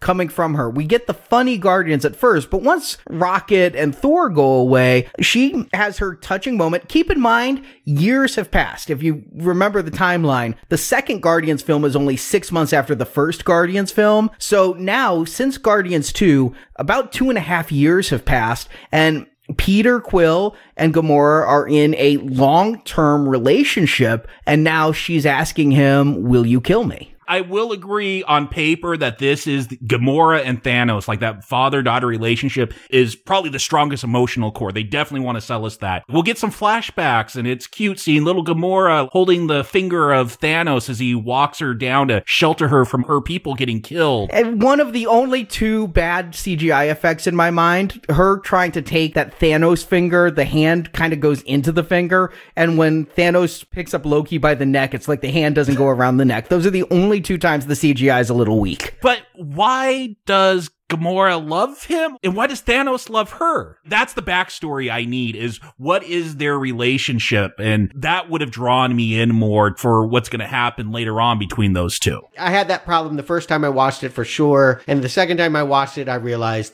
they're saving that. There is a whole lot about what we don't understand about Thanos still to come. There's a whole lot of backstory about him that they are saving that we will know. I mean, what is said here that's intriguing is that at one point she was fighting alongside him. And I take it to mean that she agreed with him. Yeah. I don't think we're going to find out anything more about Gamora next film. But we see him when he got Gamora as a child. And I think it is a touching scene, the way he distracts her from the death of half her people. No, I love those little moments. And I don't know what they did with Josh Brolin, if they had all the dots on his face. But there are certain facial expressions that Thanos does. I'm like, wow, that's some really good animation. That is. When I said there were groundbreaking effects, it's 100% in Brolin's performance that comes through on CGI. I can't believe how well I see him emote. And a scene coming up in just a few minutes we'll talk about is the pinnacle of what I'm meaning. But what I take it as is he had all these children he trained, but she was his favorite. She was the only one he actually cared about, which is why she doesn't have cybernetic parts the way Nebula is all robot. This one, he actually loved. She had promise. He connected with her. And we knew in Guardians, at the beginning of Guardians, when she was working for Ronan, she did what Thanos told her to do for decades. It was only with the Infinity Stones. Only when Thanos sent her to get an Infinity Stone did she go, I can't do this. This is too much. And so I think that relationship was somewhat established in the first Guardians, completely established here. And why she cries when they get to nowhere and she thinks she killed him, I can understand conflicted family emotions. I also did read something, and I don't know if this was in the comics. I thought it was going to be in this movie, that Thanos' wife was one of the Titans who died when he lost his planet, and that he was trying to stop people from dying the way his wife did. If that's a spoiler, it's something that was put out in an interview. It wasn't in this movie. Again, there was also not a Hulk busting out of Iron Man armor in this movie, so maybe things were cut or things changed. But I get this emotionality. I like the scene where he gets the Reality Stone. We get Benicio del Toro here back as the Collector. This is the most ambitious crossover in cinematic history. It's not getting all these characters together. There's something I saw in the credits. They credited, we got permission to use this Arrested Development footage. I don't remember seeing a Arrested Development clip. Here's what it is. I had to look this up. Apparently, Tobias Funke as a Never Nude is in one of the Collector's cases. I didn't see it, but I went online afterwards because I wanted to find out. I know the Russo brothers directed some episodes of that show. They had the stair car in Civil War at the airport. So this is the most ambitious crossover, the Arrested Development Marvel Universe.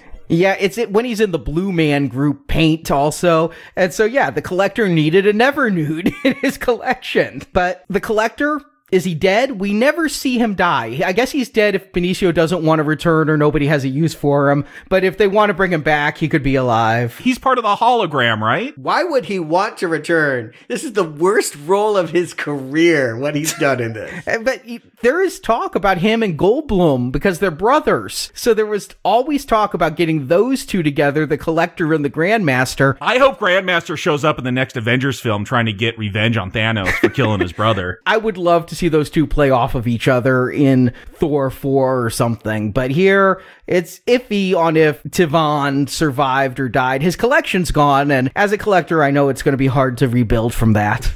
You're dead as soon as your collection is taken from you. Well, that's cynical, but again, I don't miss Benicio in this movie. I assume that he's dead. A lot of times when they kill characters, they don't want to see the actual bloodletting. I think the fact that he was under the foot meant that probably did happen, but this is warped reality. We will see it stripped away by the Red Stone. He already has it. They can't collect it. And now Peter's got to make good. Peter Quill, I should say. There's two Peters now. But Quill has to make good on the promise he made Gamora. And we have yet again another character that needs to kill something he loves in order to save the greater good. And Thanos is like, do it, pushing Gamora towards the gun. Of course, I knew Thanos had the Reality Stone. I figured I knew where this was going to go. I wasn't expecting it to blow bubbles, but maybe Hasbro's going to sell that toy. Not only that, but now he can relate to this guy because he's very lonely. You got to think Thanos feels like the most lonely person in the world because he can see what must be done and everyone else doesn't have the will to do it. So now that he finally sees somebody that also will make the same choice he does, when he says, I like this kid, that's why he leaves him alive. Yeah, I agree. Although he doesn't choose to save him at the end, but... If this was a Thanos film, if he was actually the protagonist, show him as this war-weary warlord going planet to planet, just like, I just got to kill to save everything. Next film. I want it now. I need something. Second half of this film. No, it's coming in the next film. There are big chunks missing. I agree with Jacob's frustration. And the second time I saw it, the more I realized that you just have to accept that this is a part one and that this has the frustration that every story that's divided into movie parts does. It just isn't complete, but it is coming. And that's, again, why I felt Lord of the Rings, too. Especially in certain times I was feeling Two Towers, where, yes, certain arcs conclude here, but this movie doesn't stand alone. Well, you're definitely thinking Two Towers because we're going to get Two Towers on Vormir. Gamora, and this is sort of my frustration with her, because she was willing to die to hide the secret. She burned the map. She did all of this stuff. But the sister that she was willing to almost kill just a movie ago, but patched things up, now that she's being tortured, she's going to say, okay, I'll tell you where it is. And this is the second second time that's been done. Remember, Loki gave up the Tesseract because Thanos was torturing Thor, so sibling torture is apparently his go-to. Yeah, it apparently works, but it makes me like Gamora less that she would do this. It makes me like her less also that she won't tell Quill what her secret is. But she told Nebula, I know where the Soul Stone is. I mean, he just pulls it right from Nebula's brain. When were they gossiping with one another? I thought they hated each other. But at the end of 2, they do have that goodbye, but that conversation isn't in it. Or it could have been something from when they were friends when Gamora was a bad guy. I didn't worry about that. Worrying about it, I'm not. But I'm just saying, because they want to have motifs and themes replay, sometimes they contrive the events a little too much to make them play out again. And here's one where I'm like, I'm not totally buying this. She takes him there, and this was the biggest shock to me in the entire movie. Yes. They brought back the Red Skull. What the hell? I think I said back in the first Avenger, oh, he's not dead. The Tesseract took him somewhere. He could show back up at some point, but I wasn't expecting him to show up here. Kind of, he looks like Death in the comic before you see that she's a lady. Like, they mess with you if you're familiar with that graphic novel. They couldn't get Hugo Weaving back. No, that is not his voice. I noticed that. Hugo Weaving had been on the record saying he didn't like working on the film. He said he was contractually obligated, but he hoped Marvel wouldn't force him to do a role he didn't want. So they got Ross Marquand to do this role, who's from Walking Dead. But under that makeup, I didn't notice. I, in the movie, thought it was Hugo Weaving. You're right. The voice isn't quite there when I saw it the second time, but I'm glad they brought him back. You know, these writers were going to bring him back for Winter Soldier. It was the Russos who said, you know, you're really doing a more grounded story than this. Let's not have the Red Skull at the end. So we knew the writers were thinking, since they wrote that first movie, where did Red Skull go? It doesn't make a whole lot of sense that now he's the guardian of the Soul Stone, but it's nice to know what happened to him. And we need him to kill Captain America in the movie next year. I guarantee it. I'll lay money on it. But this is the big emotional moment for Thanos, is he has to kill something he loves in order to get the Soul Stone, a soul for a soul. It's why we've never seen it in the movie. I instantly knew. I'm like, he's going to kill Gamora. I can't decide if they're setting something up for movie 4 or if they were just making a parallel here, but when Vision is wanting to die earlier, Cap says to him, we don't trade lives. And then that's a line Vision will quote back to Cap at the end. Here, Thanos is trading lives right there, right? He's going to throw Gamora off in order to get that stone. Yeah, that's the difference between the good guys and bad guys. Bad guys will trade lives. And Gamora goes the other way. He loves nothing. You are completely screwed. You'll never have the Soul Stone. I think Gamora's death is permanent. Yeah, I agree with that. And I also think it's wrong. I think he does love the gauntlet more than Gamora, but this is a burden. If you think of Thanos, as we have for most of these movies, as being an evil person that wants to kill and control the universe,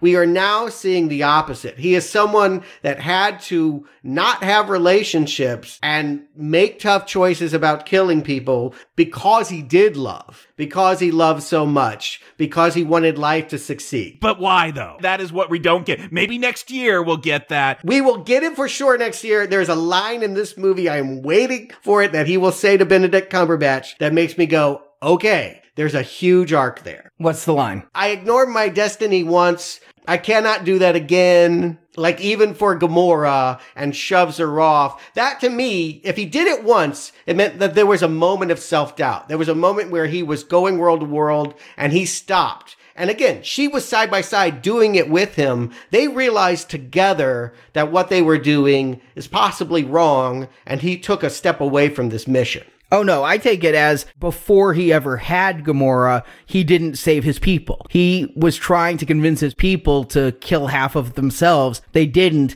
and he just stood by and watched them fall to ruin. And now he has to do it and never stop.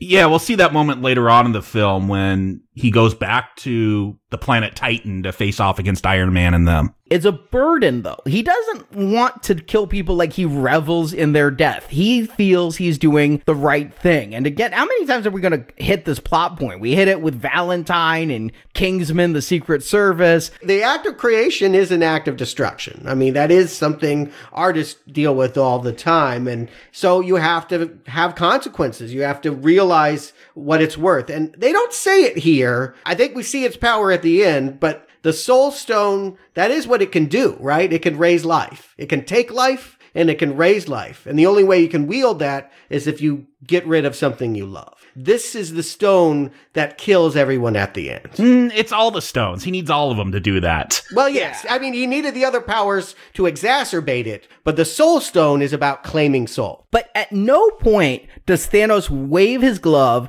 and someone's dead. I think he does it a few times. Like when Drax attacks him and Drax falls into cubes, I'm like, oh my God, they killed Drax. He's just a bunch of blocks. Yeah, but he's not really dead. Yeah. That is the Reality Stone. He made a surreal thing happen that once he went away, that power went away and he was fine. So that was a reality. He didn't have the Soul Stone then. And again, it's important to realize this guy doesn't want to walk around killing people or certain individuals. He wants all of that to be up to chance. When they happen, it's not that he chooses. He's not playing God. That's the most important thing to understand about Thanos. He is not picking who wins and loses. He wants it to be totally random, but he knows that in order for us to flourish, he doesn't trust Darwinism and evolution to do it himself. Something has to cause death in order for things to create. And so he has chosen to be that vessel. He's an artist, is essentially the way I see it. But when he has the Soul Stone,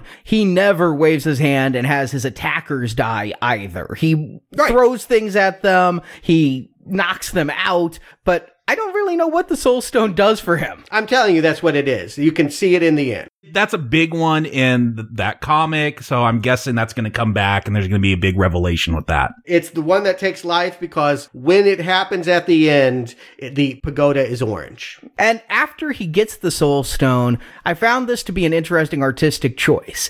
He wakes up in a pool of water with the Soul Stone in his hand. It's definitely a rebirth. You know, water is equated with feminism and birth and... Yeah, just baptism and rebirth, yeah. So the fact that he made the choice to kill Gamora, to kill what he loves, he is coming out of that a different man than he went into it. I also feel like they used 9/11 imagery here, too. Those pillars, I couldn't help but thinking, like, why are they referencing the World Trade Center? Am I putting that in there? And then I thought, loss, of course, rebirth. That was huge. America is an entirely different country right now because of that happening. So this is part of their larger theme about what it takes to recreate yourself. Even later on, they're going to have an aircraft crash into a building. Yeah. I thought it was completely a reference. But Thanos then goes back to Titan, and we've had the Guardians meet the Avengers, or at least two Avengers and Doctor Strange. Yeah, I do love the way they realize that Peter Quill is a human because he references Jesus. Yeah, and Missouri, which got a big cheer in our St. Louis audience. Yeah, I did. You want to see, like we've always said, the heroes fight the heroes. Here it's over a misunderstanding. To see Star-Lord go against Tony Stark, who I thought might have been Star-Lord's dad when that first Guardians movie came out, because God knows he's got some of that swagger. So now you've got three people in the same room with similar vibes. Star-Lord is a bit more of the Tony Stark sarcastic side. And he's got quips like Peter Parker. Doctor Strange is more the egotistical side. Yeah, and again, I'm someone that would prefer one of these characters, and maybe not every movie. So it's a little overwhelming, but I recognize that this is just where I'm going to be the designated driver, and the people that really get drunk on the Marvel Universe are going to love, love, love all of this stuff. This movie is not one to take moments. When moments happen, it's with Thanos. But when Peter Quill goes, I'm half human, so the 50% of me that's an idiot, that's 100% of you, Tony Stark just stops. And the longer he just stares at Quill, the louder my audience has laughed every time. Meanwhile, Doctor Strange is doing something actually useful. He is taking that necklace, he is looking at 14,605,000 5 possible futures and sees the one that they need to take. This is what's telling me the following fight doesn't matter. This is all planned because he's going to say there's one way to win, and they're not going to tell us what the plan is, but I figure that's what they're going to go with. Well, I think they do tell us through inference. Obviously, this was a guy that very proudly said, I will protect this stone over all of your lives. If it comes down to it, I'm protecting the stone. When Thanos arrives here and he makes that choice to give it up, it tells me the only future in which they win involves Tony Stark. If Tony has to be there, if he's killed in this moment, they will not win. They have this big fight, and they almost get the glove. They could have won right here if Star-Lord wasn't an idiot. Or was that the plan? Like, I don't know how much of this is planned out. I don't think they've figured out like every move they're going to make, but were they really trying to get the glove off and that didn't work? Then they go with Doctor Strange's plan. What happens, happens. So if he went to the future, I imagine there is no reality in which Star-Lord could find out the love of his life is dead and he doesn't lose his shit. And I find it very ironic / hypocritical when Tony Stark is getting the glove off and is like, don't do it, Peter. Don't punch him in the face. What did you do when you found out Winter Soldier killed your dad? And that was 20 years ago. All the fight scenes throughout this film, are they good? Because I'm expecting this is where this film should excel. And we're seeing this big battle right here with Thanos and Iron Man and Spider-Man and all them. This doesn't surpass the one in Civil War. I'll say that I really like moments in the fight. I like the team-ups of when Spider-Man is coming in of a portal and he's like, magic! And then he comes into a different portal, more magic, magic kick. I like that moment. I like when Peter Quill shows up, puts a bomb on Thanos' back, gives him the finger and jumps through a portal. The team-up moves are really making me have fun. And I don't know a lot of these powers from the comic. This is just seeing movie characters team up in unexpected ways. I feel the battle at the end is as epic as the one in Lord of the Rings, The Return of the King, but each of these is exciting because I don't know what's going to happen. This is one where I go in. Every superhero movie, I feel like I'm walking out going, I know the good guy is going to win and the good guy is going to live. This is the first movie Marvel's done that has stakes because I know some people will die and I don't know whether or not this is going to continue to part 4. So I'm on the edge of my seat during these fights. I feel there's more stakes here than I ever have before. And I think they look good too. I love him bringing down the moon. They did that in the Akira comic, and I was like one of the best things ever of my childhood was like that moment of like the destruction of the moon and bringing it down and what it did to the tides and all that. I always wanted to see that. So this is like a mini version of it. That was kind of fun. In general, this is an exhausting movie for someone like me who is looking for intellectual debates and is not really captivated by action in general. I like that to work ideas out. I don't necessarily like to watch action for action's sake. And this movie is ruled by that instinct. I mean, there is so much. That's all this movie is. Yes. And so, yes, it's tiring. If the editor was more judicious, more of these moments would sing because we wouldn't be so exhausted. When the action came, we would find it exhilarating, but because the action is continuously coming at us, we become numb. The other thing is the camera work in this movie, and it really hurt me on 3D. They do a lot of shaky cam. Now, I think this actually has to be done in post, like digitally. It's all post, yeah. Because this is the first movie ever shot from beginning to end in IMAX. Nolan almost did it, but here it is. And I don't think you can lift an IMAX camera and run around with it. I think you'd need a Hulk to carry the IMAX camera on his shoulder. So I think this is all fake, but they, in real world, do these whip pans and the shaky cam. And so even in 2D, there are times when the digital projector went blurry, where the action on the screen is so fast that even on the IMAX, the projector wasn't able to keep up 100%. And so, yeah, I think at times it's actually hard to see what's going on the screen. And if you can't see, it may make you feel like part of the action, that the camera's shaking and that it's whipping around like your head would if you were really there. But it also is difficult to be invested when you don't know what you're able to see. So the reason why this world is in wreckage is is because he didn't intervene here, because he didn't commit genocide with half the people. They did destroy it themselves. This is like a Krypton situation, except they didn't send out a Superman to go to Earth. Thanos didn't kill half of his people. He just let them destroy themselves, or maybe he left while they destroyed themselves. But I do like the fact that he kind of bonds with Tony Stark in this moment. He recognizes him as another calculating individual. He's like, we're both cursed with knowledge, is how he calls it. Yeah, but there's something else there. I mean, Stark goes, you know who I am.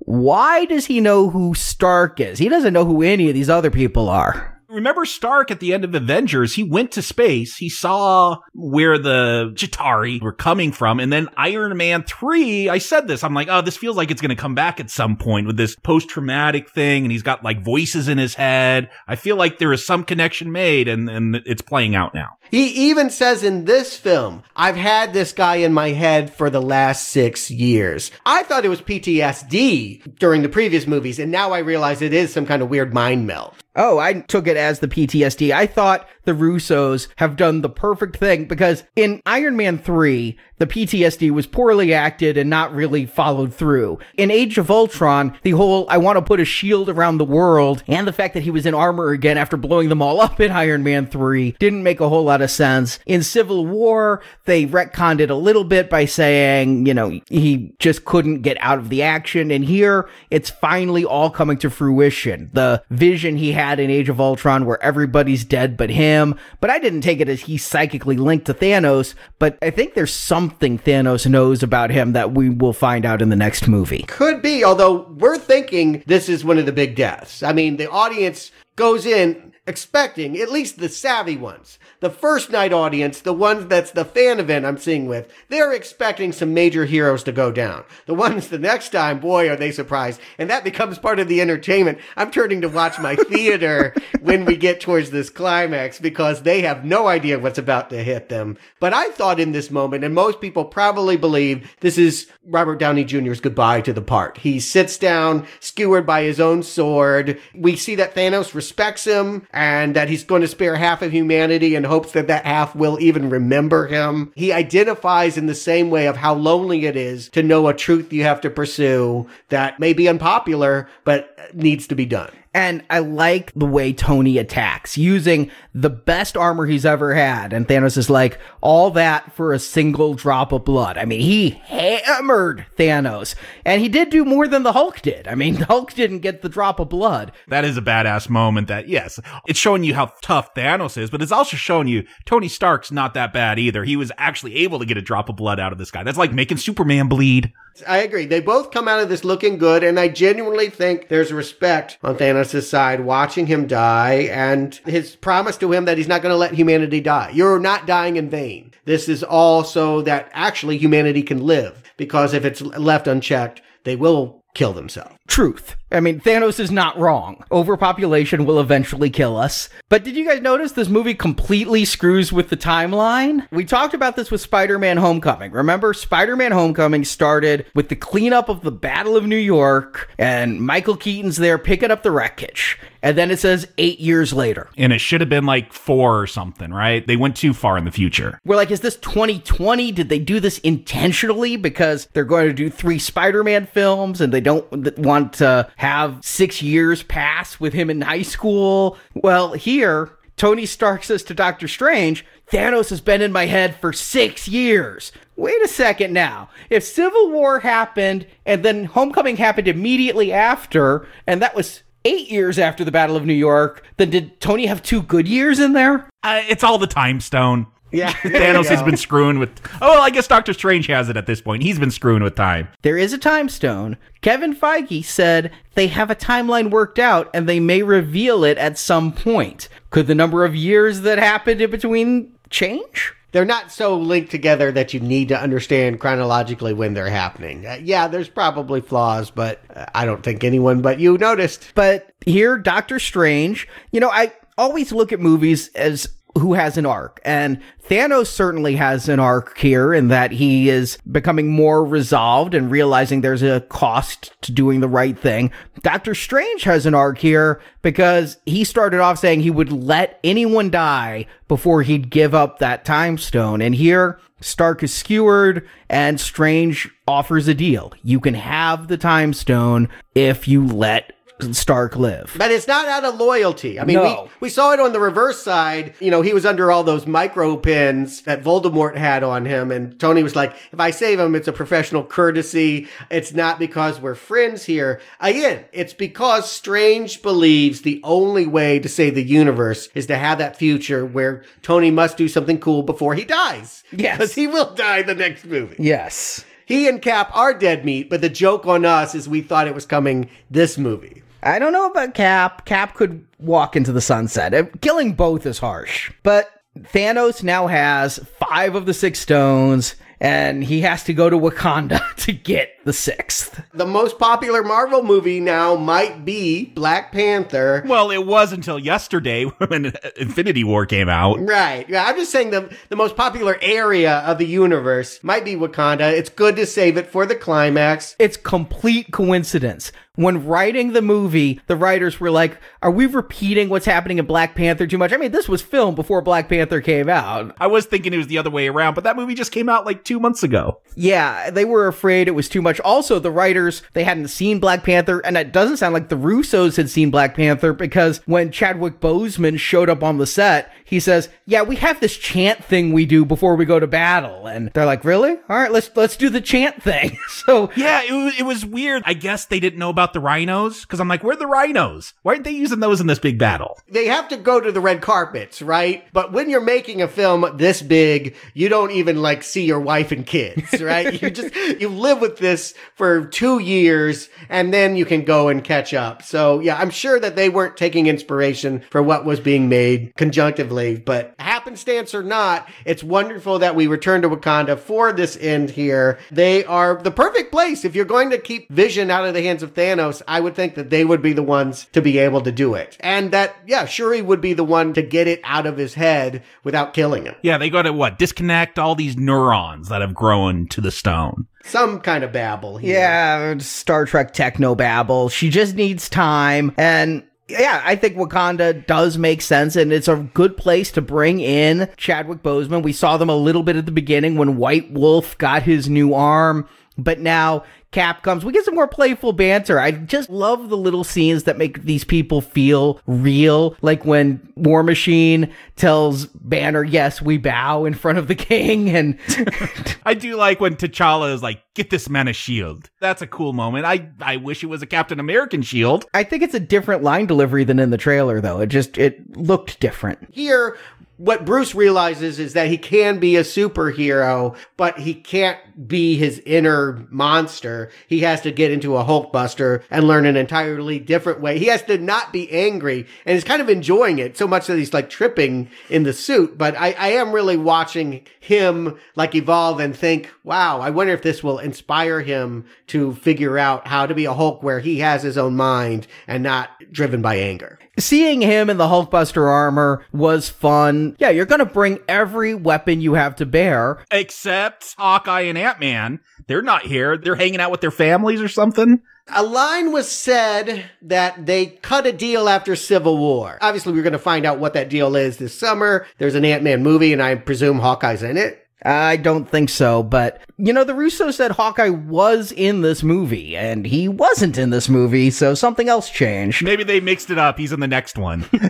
That's very likely. If you shot 2 movies at once, you may believe up until the last minute you're going to keep this scene or that scene and then realize, nope. Yeah, put it in the next movie. I thought Hawkeye would be our end credits scene, actually, but we'll get to that. But yeah, they bring out everything they have in their arsenal. M'Baku is back, my favorite supporting character from Black Panther. That's the one from the Gorilla Clan? Yeah, the Jabari. Yeah, like the guy from Get Out, he's not here. The Rhino Clan. It feels weird. I guess, again, they didn't know who they were using as they were co-filming this. I'm assuming he's just off screen somewhere. His warriors are here. They don't have the rhinos themselves. You bring in rhinos when there's an alien invasion. I mean, that's the time to bring them in. In fact, it feels like that scene here. When we see what the two children that are left of Thanos, what they're going to do, it's bring down these giant triangles that unleash not Chitauri, but other nameless hordes of aliens. CGI monsters of some variety that kind of remind me of rhinos charging.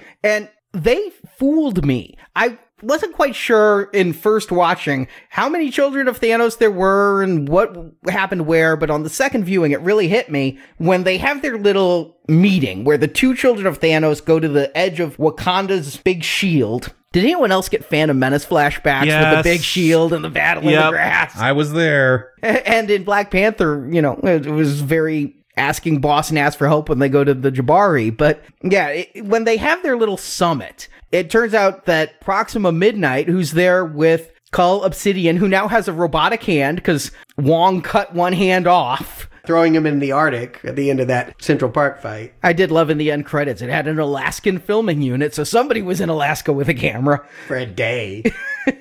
But they say Corvus Glaive was killed. Like, when Black Widow impaled him, it killed him, but it's a lie. He is sent in on a stealth mission, commando style, to infiltrate the castle where Shuri is working on Vision, and nobody's expecting it because they think all of the baddies are coming at them from the front. Yeah, they're waiting for Witch to get involved in the fray. Everyone else is out there fighting, but Witch is hanging out by Vision because as soon as the stone pops out, she's got to zap it. That's their whole plan. Eventually, they stop with the monster horde and they send in like these rolling saw blades that actually go under the dome, and she goes out there to kind of handle them. Yeah, the Death Rollers came in and just started mowing people down. As Black Widow and Okoye were both going to get mowed down, Scarlet Witch jumps into the action, saves them, takes the Death Roller, kills a bunch of the four-armed dogs with them, and Okoye gets the great line, "Why was she up there all this time?" Yeah. You want to see some of these team-ups. I mean, you want to see Rocket and Bucky with the arm, just spinning around, shooting things. They know they don't have time to develop it, but they just want to give you the comic book panel version of what it's like to see all of these different matchups and mashups. And the teams they made, the writers talked about how they literally had cards that they'd move around. Like, who are we going to team up with who at which point? And it is so fun to see Okoye, Scarlet Witch, and Black Widow fighting Proxima Midnight together. Just these different worlds working together, but yet with similar stick fighting styles and things. And Cap and Black Panther, when they're charging, those are the two with the superpowers who run up in front of everybody, and it's kind of like Superman and the Flash. We're not going to get one is faster than the other. Is Cap in this movie? Again, I'm shocked at how little he does in this movie. He ends up kind of half saving Vision. Vision takes that Green Goblin one and flies out the window, but actually Vision's the one that wins in the end. Cap really didn't do anything. Well, Vision is again stabbed and barely able to move, and Cap distracts Corvus until Vision can pick up Corvus's weapon and get the revenge of spearing him from the back. If Cap hadn't been there, Vision certainly would have died. That's a Falcon move. That's like a C-stringer move. And Falcon, if you want to talk about somebody who never gets a moment in this film, Bucky gets the moment when he picks up Rocket. War Machine gets a moment where he napalms the bad guys. What does Falcon do? Yeah, he's up there flying. What I would say is, rather than let the horde in a tiny door, why not open a little window and let them go out and bomb them outside the dome? That was the plan that they should have come up with. I was wondering that too. This whole strategy I got questions about, but my bigger problem is, I'm thinking about that first Avengers film during the Battle of New York. There is that great scene where you get the Avengers, the camera circles around them, and they're all just doing the pose. We got something similar, I think, in Age of Ultron, where it kind of freezes the frame as they're jumping into battle at the beginning in the forest. I'm waiting for some kind of moment like that, just like, look, here, you're in Avengers film, and here's that hero shot, and it's just characters. Yeah, Falcon shooting his guns and Bucky shooting his machine gun, and Rocket really digs it. I thought that was a funny moment, but where's that hero moment? Like, before we get the downfall of all these heroes, which is coming up, where's that big, like, just that heroic shot? Like, we've posed them all. Is IMAX big enough to even get all of those people in? I do realize that is part of the problem. But Avengers had 6 people in a circle. This is a throng that you just could not capture in a single shot. Next movie, Jacob, the only one who you won't see is Gamora. Keep in mind, at no point are all the people on the same planet in this movie. Iron Man and Doctor Strange and the Guardians are still off on Titan. All we have here is, yes, Thor returns. Everybody's going to lose. There's that moment where the Hulkbuster armor is overrun and Banner's begging Hulk to come out. Cap is overrun, and I wonder, I don't think they're going to give it to these little dogs to kill Cap, but I don't know what's going to happen in this movie. Then Thor comes in with Stormbreaker, dropped line by Dinklage. Stormbreaker might even be able to summon the Bifrost. It did, and that's what brought Rocket, Groot, and Thor. We get another big laugh line. I am Groot. I am Steve Rogers. Yeah, that's the kind of humor I like, because it isn't someone trying to be funny. It's poor, genuine Steve. Doesn't get the joke. That's what's wonderful about him, is that he's not trying to be sarcastic. You know what I really missed, though, when Thor showed up? I really, really wanted them to play the immigrant song.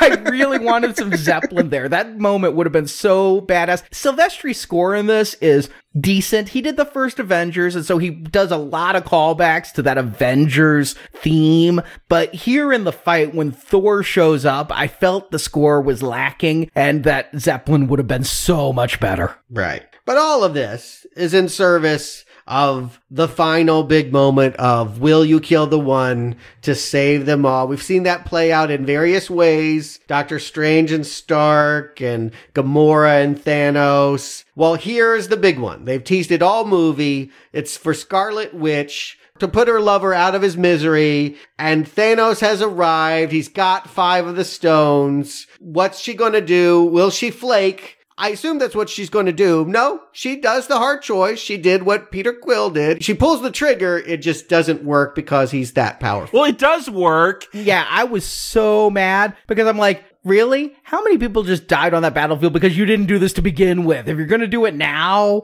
Well, the plan was to try to save them. This is a last chance option here. This was not the plan. Yeah, she's waiting. She's watching them fall. Like, all right, Bucky's going to go in. Bucky's going to go down. Cap's going to go in. Cap's going to get punched in the face. Panther, all of them, they give it a go. She's looking at them, hoping against hope that one of them could stop what she knows in her heart she needs to do. And I know we got the moment in the trailer, but I do want to compliment the motion capture, because when Captain America is trying to hold off Thanos and he's actually holding the glove, I do love the look that Josh Brolin gives. Just this like, wow, I am very intrigued by this character that he's able to hold me off like this. It's a little moment, but oh, I wish there was more moments like that. I agree. Brolin's facial expression time and time again comes through in a way I've never seen before. The CGI mocap keeps getting better. I was upset initially that they gave Thanos a makeover, the same way they did to Hulk in Ragnarok. They made Thanos look more like Brolin and less like he did in Guardians and Avengers. But now, having seen this movie, they made CGI work like practical makeup for the first time ever. I mean, there is those Planet of the Apes films that are super good. I think it's better because it emotes more. Yeah, I like that it's not Wonder Woman versus Ares, where it's just a video game. It helps me get into it more. Proxima looked like that. I mean, I think there are some that are good and some that are not. No, they spent their money on the real actors, yeah. There are times when the effects are great, and there are times when the effects are mediocre. It's all in slow-mo. They take away the sound effects. It's all Silvestri's score as we're watching this happen. But when Thanos takes his non-gauntlet fist and punches Cap in the face, when I saw this with Marjorie was like, she thought that might have like done his face in, but it's just enough to give him a concussion and knock him out. It's a hard blow, though, to take out Cap, and he's going right for that rock. And remember, I don't know if this is going to be part 1 of 2, and so I see the stone break, and I'm like, did they win?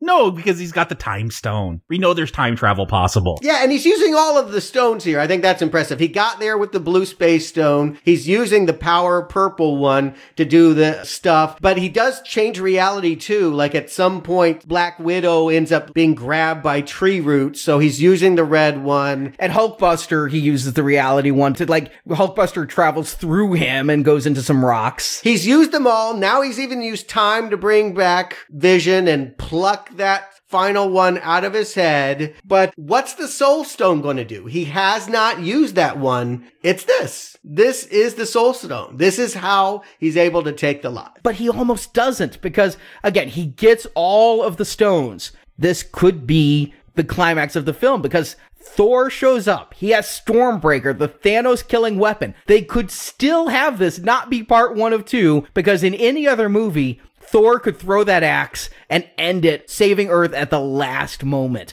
Only because it's part 1 of 2 does Thanos say, you should have gone for the head and snap those fingers. I think it's more than that. I actually think this movie is about failure. And I think that this movie has a conclusion in which what is it like when you don't win? This needed to be the ending. Not a part 1 of 2 cliffhanger, but the ending is you all failed. You lose. This is not a cliffhanger when we watch them die. This is what failure looks like. I think because we have this magical moment in which the orange hue of the soul gem is covering that pagoda, which is now submerged in the water, and little Gamora is there. Back when she was working with him to accomplish this, she wants to know, did he do it, and what did it cost? I think it did cost the glove. When we cut back to the scene, it looks like the glove is burned beyond use. Yeah, it wasn't like that before the snap. Yeah, it's been crushed. Wielding that power, I mean, he has enough power to teleport away. He can use the Space Stone to get out of that moment, but I don't think he's going to have that again. I think the glove will have enough power to undo all of these deaths, because I know there's a Spider-Man movie coming out next year. Let's hold off what we think is going to happen. I do have strong ideas about what I think will happen. Well, unless Donald Glover or Ned is going to put on a Spider-Man suit. Yeah. No, they're not. We can be cynical and say we know that there are movies coming and that all of these tests we're watching are not really going to stick. But I gotta say, watching it the second night with families and people that probably didn't read anything other than this was a new Avengers movies, people were devastated. Oh, God. Oh, the show was turning and watching the family behind me who had been talking the whole time, and I thought they were going to light votive candles. I mean, they looked like they had been destroyed. When I saw this movie the third time, Marjorie was finally able to go with me, and I'll admit, during every death, I made sure that I did it subtly so she didn't notice, but I watched her instead of the screen. Mm-hmm. And when everybody starts to just turn to ash, Bucky is first, and Bucky is my wife's love. That's her fave. But she was okay with that. When Groot goes, I heard her whimper. It is kind of funny in like a David Fincher Alien 3 way. I'm like, I'm going to hear Newt's like ribcage snap open. It's just so cruel the way that they take these people out. It's one by one and it's slow. And the lingering. I had to call my brother because I knew how much his daughter loved Spider-Man. And I knew the second their show would have been out, I like texted him. I'm like, is she weeping? He's like, oh yeah, beyond consolation right now. And behind me, I didn't have to watch my wife because when Spider-Man goes, it's the hardest thing. He's like, Mr. Stark, I don't want to go. And he's hugging Tony. They milk that one. I feel funny. And the people behind me were like, oh my God, won't this end? I mean, there are devastated in my audience. Yeah, and something I realized upon second showing, Spidey got in the club this one. They made a little, it's a brief moment, but Stark, after he realizes he can't send him home, he does some little mock hand signal, and he says, okay, you're an Avenger now. So, like, they had cemented the bond of, like, for this whole time, Homecoming and what have you, he'd been pushing him out of the car, saying, you're not really in my life. Tony had taken him in. To have him taken in and then die in his arms, like, yeah, it is brutal. It's malicious even. I do love the reference to Batman and Robin when Doctor Strange asks Tony, what's the relationship here? Is this your ward?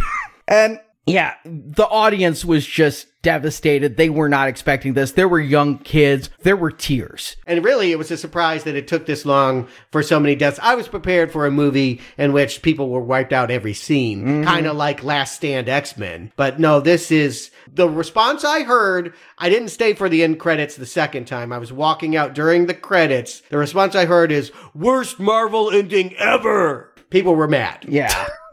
I heard the same kind of thing. There was anger at losing. You come into a Marvel movie expecting to win. You come into a Marvel movie expecting to walk out with a smile on your face and having seen your heroes triumphant. Well, apparently these people have never watched a DC film. Yes. I know. The Deadpool trailer before this, he said to Cable, so dark. Are you sure you're not from the DC universe? Yeah. Could apply to this movie, at least the ending of it. It's still pretty breezy. Like, show worldwide devastation. It's not just half the superheroes disappear. Like, this is half of the world. And we'll get it in the end credit scene. You know, we'll see a helicopter crash into a building. But in the comic, you actually see, like, Trump Tower in Atlantic City get destroyed. Now, of course, you can't do that. That's too much of a hot button issue. I don't even know if Trump Tower is still around in Atlantic City. But you see worldwide devastation when half of the people are raptured up and just disappear. I mean, Left Behind, and that didn't have $1 billion, shows worldwide devastation when people just start disappearing. Maybe it's because the rapture was supposed to happen this week. I don't know if you guys saw online, like rapture was supposed to be last Tuesday. I thought it was like a few years ago. Well, it was, and then it was supposed to be last Tuesday. But I was so thinking, like, cut to the religious people, like, sad. Like, we're the ones who were sinners. The good people are gone. Well, maybe it's a happy ending, because Thanos sure looks happy. I mean, he told Strange that this is what he was going to do, and he's in pain. He's limping. He's living in some kind of strange Japanese house somewhere. He's gone to the farm, like at the end of that comic. I didn't expect that. He's growing corn in space. If they bring him back in the next film to fight, I don't think he will put up much of a battle. He doesn't want to live. It was never about controlling the universe or owning it or taking it away from people. It was a necessary act. It was a selfless act. I'm willing to sacrifice myself and be the bad guy to let us all live. But he said he'd watch the sunrise on a grateful universe. I don't see too much gratitude. Well, we haven't seen the fallout of it yet. That ending would have been so much more powerful if this was just a Thanos story, and watching a villain succeed, wipe out half the universe. I think because they call it Infinity War and not Infinity War Part 1, there is something about it that does have its own kind of terrible closure. And I think that's the point. And the Russos are teasing the next film has a different title. It's not going to be Infinity War 2. But I think the point is to linger on that message. Even the Instinger, I'm like, are they really going to have some Ant-Man jokes to tease the next film?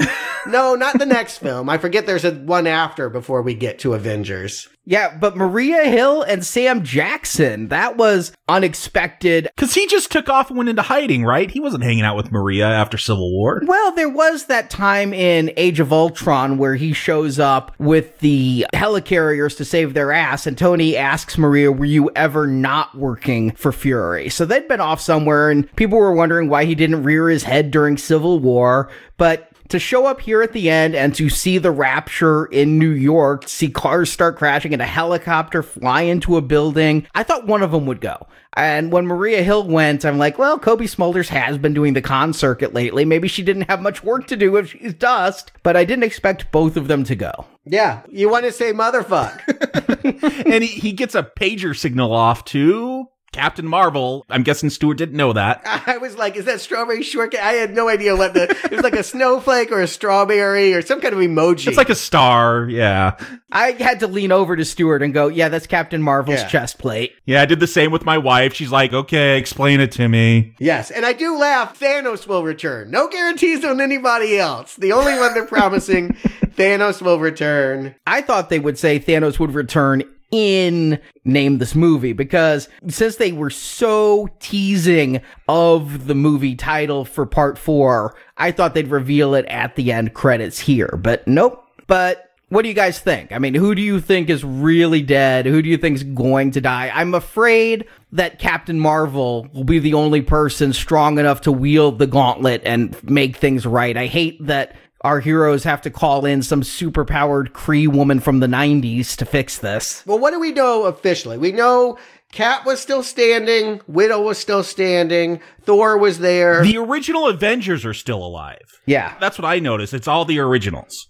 Banner, Rocket, Okoye, Mbutu, Iron Patriot, and then on the other world, it was Nebula and Stark. Yeah, the dead ones are Bucky, Black Panther. Come on, you know they're making another Black Panther film. Oh man, they gotta retcon that because that movie was super popular. Groot, Scarlet Witch, Falcon, Mantis. When Mantis went, I thought it could be permanent. When Drax went, I'm like, James Gunn is not going to let all these Guardians die. Mantis could stay dead. Star-Lord, Doctor Strange, Spider-Man, Maria Hill, Nick Fury. Right. And then there's the other ones we don't know. The one I'm most curious about, honestly, I bet you Pepper Potts went. I bet you it's going to hit Tony hard when he realized his wife and maybe his child was taken from him. Either way, she's gone, because there was the moment where he's on the ship and Pepper's like, you come back here. And Friday, his AI goes, boss, we're losing her. And that had a double meaning. She was both losing signal, but also she's done with Tony. Yeah, she's going to be pregnant, though. And so she'll have to stick around, I guess. Oh, she's not breaking up with Tony. No way. She did once. Oh, come on. It did not mean that. Here's my thing. Anyone that turned to ash is going to be brought back. Mm-hmm. My real question is Gamora. Like, that's the only one. Loki, I think Tom Hiddleston is done with the Marvel Universe. He could stay dead. Gamora, though, I need her if we're going to have more Guardians. She's got to be with Peter. Yeah, that's a tough one. I'm not sure what the best way forward. They could definitely bring her back, but I feel like that one would be cheap. Here's what I'm predicting. One thing, the point of failure is that something good comes out of it. You learn and you redo. What's going to happen out of this? Obviously, Tony and Steve have to talk again. Obviously, the Civil War is over because they have no choice. There are no other stances they can take apart from one another. They have to come together to fix this and to die. They're both going to die by doing it. To bring the others back, to wield that soul stone, they are going to have to give up their own life. We've seen what it is to take a life. To bring back a life is probably to lose a life. And I'm betting that Tony, in order to bring back maybe all of them, will sacrifice himself. I agree that Tony will sacrifice himself. I also agree everybody who turned to dust will come back. I'm iffy on Vision, because Vision, the way it was ripped out, Gamora, the trade was a soul for a soul. If they take the stone back, does Gamora come back? Maybe that's Guardians 3, the search for Gamora. It's them taking back the soul stone. If they undo Gamora's death, it's cheap as hell, and I will be very mad. It is comics, though. What if Thanos gives his life for her? I will still be very mad. I bet that could happen. I bet you Thanos will make that choice because, again, he loved her. I don't think they're going to kill everybody whose contract is run out. I thought maybe Tony Stark would retire a father, but now I think Tony Stark will die and that he will sacrifice himself heroically, and what he does will bring back the Ashen people. He will be aided by Captain Marvel. I think Cap will just retire, or maybe, I don't see them killing both. I just think that that's cheap to kill both. Kill one, it's a tragedy. Kill two, it's a statistic. No, I think Tony will be the one to do the sacrifice. I think Red Skull is going to claim Cap Skull. That might be the only reason for bringing Red Skull back. Who Obviously, knows? There's a reason. Why else do it? Because they've shoved everyone in this movie. That's the point of this movie. They didn't bring back Jeff Bridges. There are people that aren't here. They didn't even bring back Hawkeye or Ant-Man. Or Abomination. He's the one who's alive. They should have just had one scene of Abomination turning to dust. It wouldn't have cost them anything. But yeah, it's all you gotta know is there's a Spider-Man movie next year, and extrapolate from that what's happened to these Ashen people. But there's also an Avengers movie next year. Before we get to it, what about this one? Jacob Stewart, do you recommend Infinity War? Jacob. Here's my biggest compliment for this film. I was dreading the running time, and I thought it went by pretty breezy. It did not feel like it was 2.5 hours because it's just an action film with nonstop fighting going on. That's my problem with it. I feel like this is a Saturday morning cartoon. There's lots of booming and banging and all that stuff going on. I just don't feel anything during it. Maybe in my old age, I'm desensitized or something, but I wanted to feel something. And I felt little things with Thanos. I wish this was just a Thanos story that was self-contained, but also an obvious cliffhanger with half the universe dying, and that could get resolved in the next Avengers film. Arnie, you said this is what fanboy dreams are made of? I agree. And so if you like all those Marvel films, you're going to like this one. This felt like a prologue for Avengers 4. So I didn't really care for it. If you like the Avengers stuff, you're going to like this one, of course, but it didn't draw me in. I'm going to give it a not recommend just because I don't feel it's necessary. It's a prologue to what we'll get next year. Stewart. Wow, not recommend. I can understand feeling disappointed. Obviously, it's built to do that. It's designed to do it. It's a movie about failure, which is, I think, perfect for our time. Every time they try to stop a stone from being grabbed, they will fail. We realize that before they do. So, yes, there are climaxes atop climaxes, and there's no debate this time. Everyone agrees Thanos has to be stopped, so it's just a matter of, do we kill one thing in order to save the many? And we have that debate. but by and large, everyone understands Thanos is bad, and so it's just not as compelling as a Civil War or a Winter Soldier, where you see people make good cases on both sides and hash it out on the battlefield. But I do think it's an important movie for our times to reflect on when we don't win. Part of my problem, honestly, with the superhero genre is it feels like self-help, and I just hate those. I hate how those people try to tell you should be rich and powerful and have the mansion and all of that. You know what? Sometimes you don't. Sometimes you fail. You need to sit there and reflect on that and realize that that's not the end of your life. That's not the end of the world. Take a moment to live with that,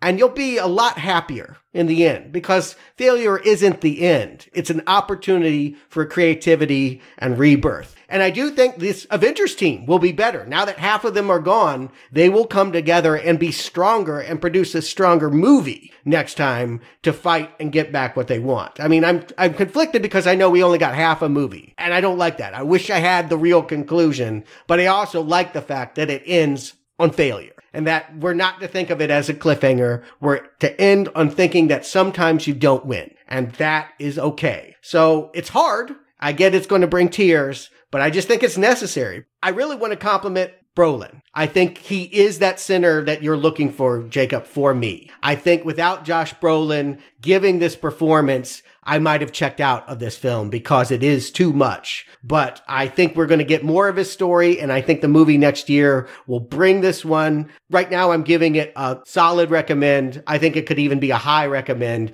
if the movie is as good as I suspect it will be next year. But yeah, this to me feels like a greatest hits album. Everyone came back to sing the song you already know, and it built to the start of what should be a really interesting journey next time. Jacob, I have to take severe issue with giving a red arrow to a movie that is able to pull off what it does. Stuart, you said it's an important movie for our time because it deals with failure, and I agree with that. But I also feel you cannot overlook the achievement that it is to do this movie. What's the achievement that alone deserves a recommend? This Marvel series has gone across 18 movies, but none of them have had an epic scope until this one. And to take so many personalities and bring ideas together that were all written separately by different people. You know, these writers have written the Captain America films, but each movie has had a different creator bring in a different type of character. And then in the case of Thor, a recreator in Taika who fixed him. But to take all of these characters, keep them true to their characters. You have seen epics that were built to be epics. Like Lord of the Rings was written to be an epic. And it was designed as such. But to take a huge number of stars and put them in a movie and to have it feel, I'll use Thanos' word, balanced, and to take a villain and to make him actually sympathetic, to give emotion to it. I admit, certain fans of certain characters may feel underserved. Marjorie walked out, first of all, saying she'd never been so tense in a movie from beginning to end as she was in this one, except for Star Wars A New Hope when she saw that first as a kid. She also said, walking out, Cap was underserved. He had a great entrance, but he didn't do much. If you're fans of certain characters, you're going to feel they're underserved here. Bucky doesn't do anything. Cap doesn't do anything. If you're a Falcon fan, not recommend. No one is, though, thankfully. I like Anthony Mackie. I like Falcon. He was one of the better parts of Ant-Man, but I feel everyone except Falcon has a moment. War Machines is kind of lame, but everybody but Falcon has a moment. And to take this concept and to bring it together the way they've done, I've said it before, it's not a job I would want to be tasked with doing, and I think they did it. It's a gorgeous looking film. The Russos have become great filmmakers in their style and the feeling of the action going on. There's a lot going on, and to make me know at all times where the characters are and what the characters are doing is really good. The effects, all right, Stuart, I'm going to have to give you this one. Proxima Midnight not only looked like a Final Fantasy character in design, but also in effects. Yeah, it looked like it was 2001 again. I think other than that, the effects, the fact that when Thanos turns around to Gamora on that cliff and Gamora's mocking him, oh, tears, and I see the tears, and I feel what Thanos is feeling. That I know every thought going through his head because the recreation of Brolin's face. And Brolin, man, I don't have any problem with Brolin. I thought he was good in True Grit, but I'm not a Brolin fan. But my God, he gave a hell of a performance here behind CGI. It's just amazing. And the suspense. This movie kept me in suspense from beginning to end. And you're right. You know what? We're all calling this a part 1 of 2. Let's take it as it is. It's just a nihilistic film. Is there going to be another film that's going to retcon and undo some of this? Absolutely. But this is an ending. Thanos watching the sunrise is an ending. I'm not going to damn the film for meta-knowledge that I know another film is going to undo some of it. I'll damn the film that undoes it. And I want to make it clear, I'm not damning this because it's a part 1. I agree. If this was a stronger Thanos film, that ending would be very satisfying. To me, we saw the war. We saw it happen in space. We saw it happen in Wakanda. And I like the plot. I've never liked the cosmic stuff in the Marvel Universe. This made the Infinity Gauntlet saga interesting to me. I read those comics in the 90s and I went, meh.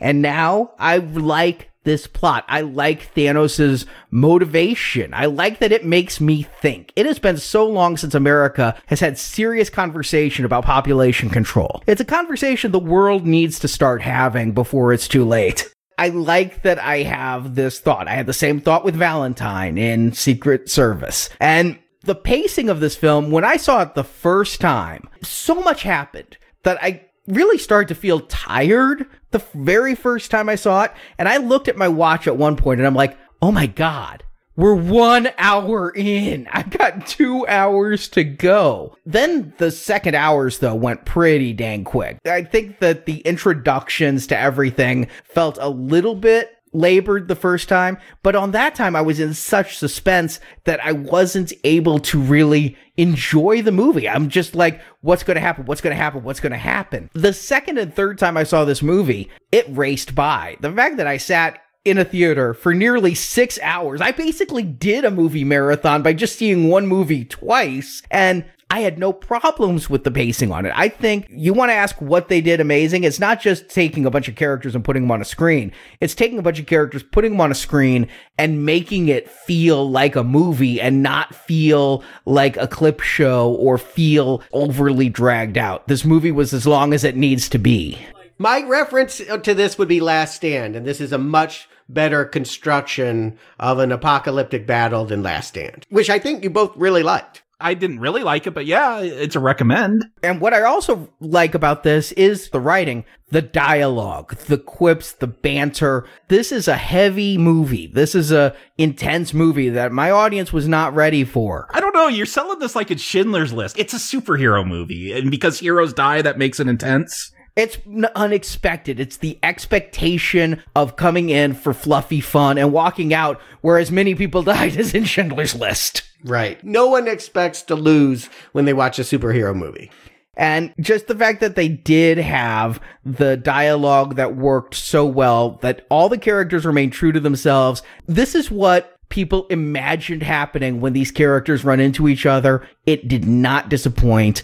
And the score, I thought Silvestri lacked a little bit when Thor came in, but I like Silvestri's score a lot in this. It felt heroic and it really amped up the meaning. And when Thanos is in slow-mo, pushing down on Cap, and Scarlet Witch is killing Vision, the music there, it really got me. This is a strong recommend, and this is up there as one of my favorite films out of 19 in the MCU. I think the one next time will be better. I don't mean Ant-Man. I mean, the next Avengers film, I think, is going to elevate this one. It's my hope. We'll see, because I'm not hating on this one. I'm just ambivalent. I hear what you're saying, Jacob. I had some of those feelings watching it the first time. Watching it the second time, it gave me permission to not be mad about what they didn't include. I was like, okay, I didn't get that, but there is more coming. You just have to accept that. That's always an irritant when you have an incomplete story, when a story is broken up over several movies. But if this was the last movie in the MCU, if this had been built up as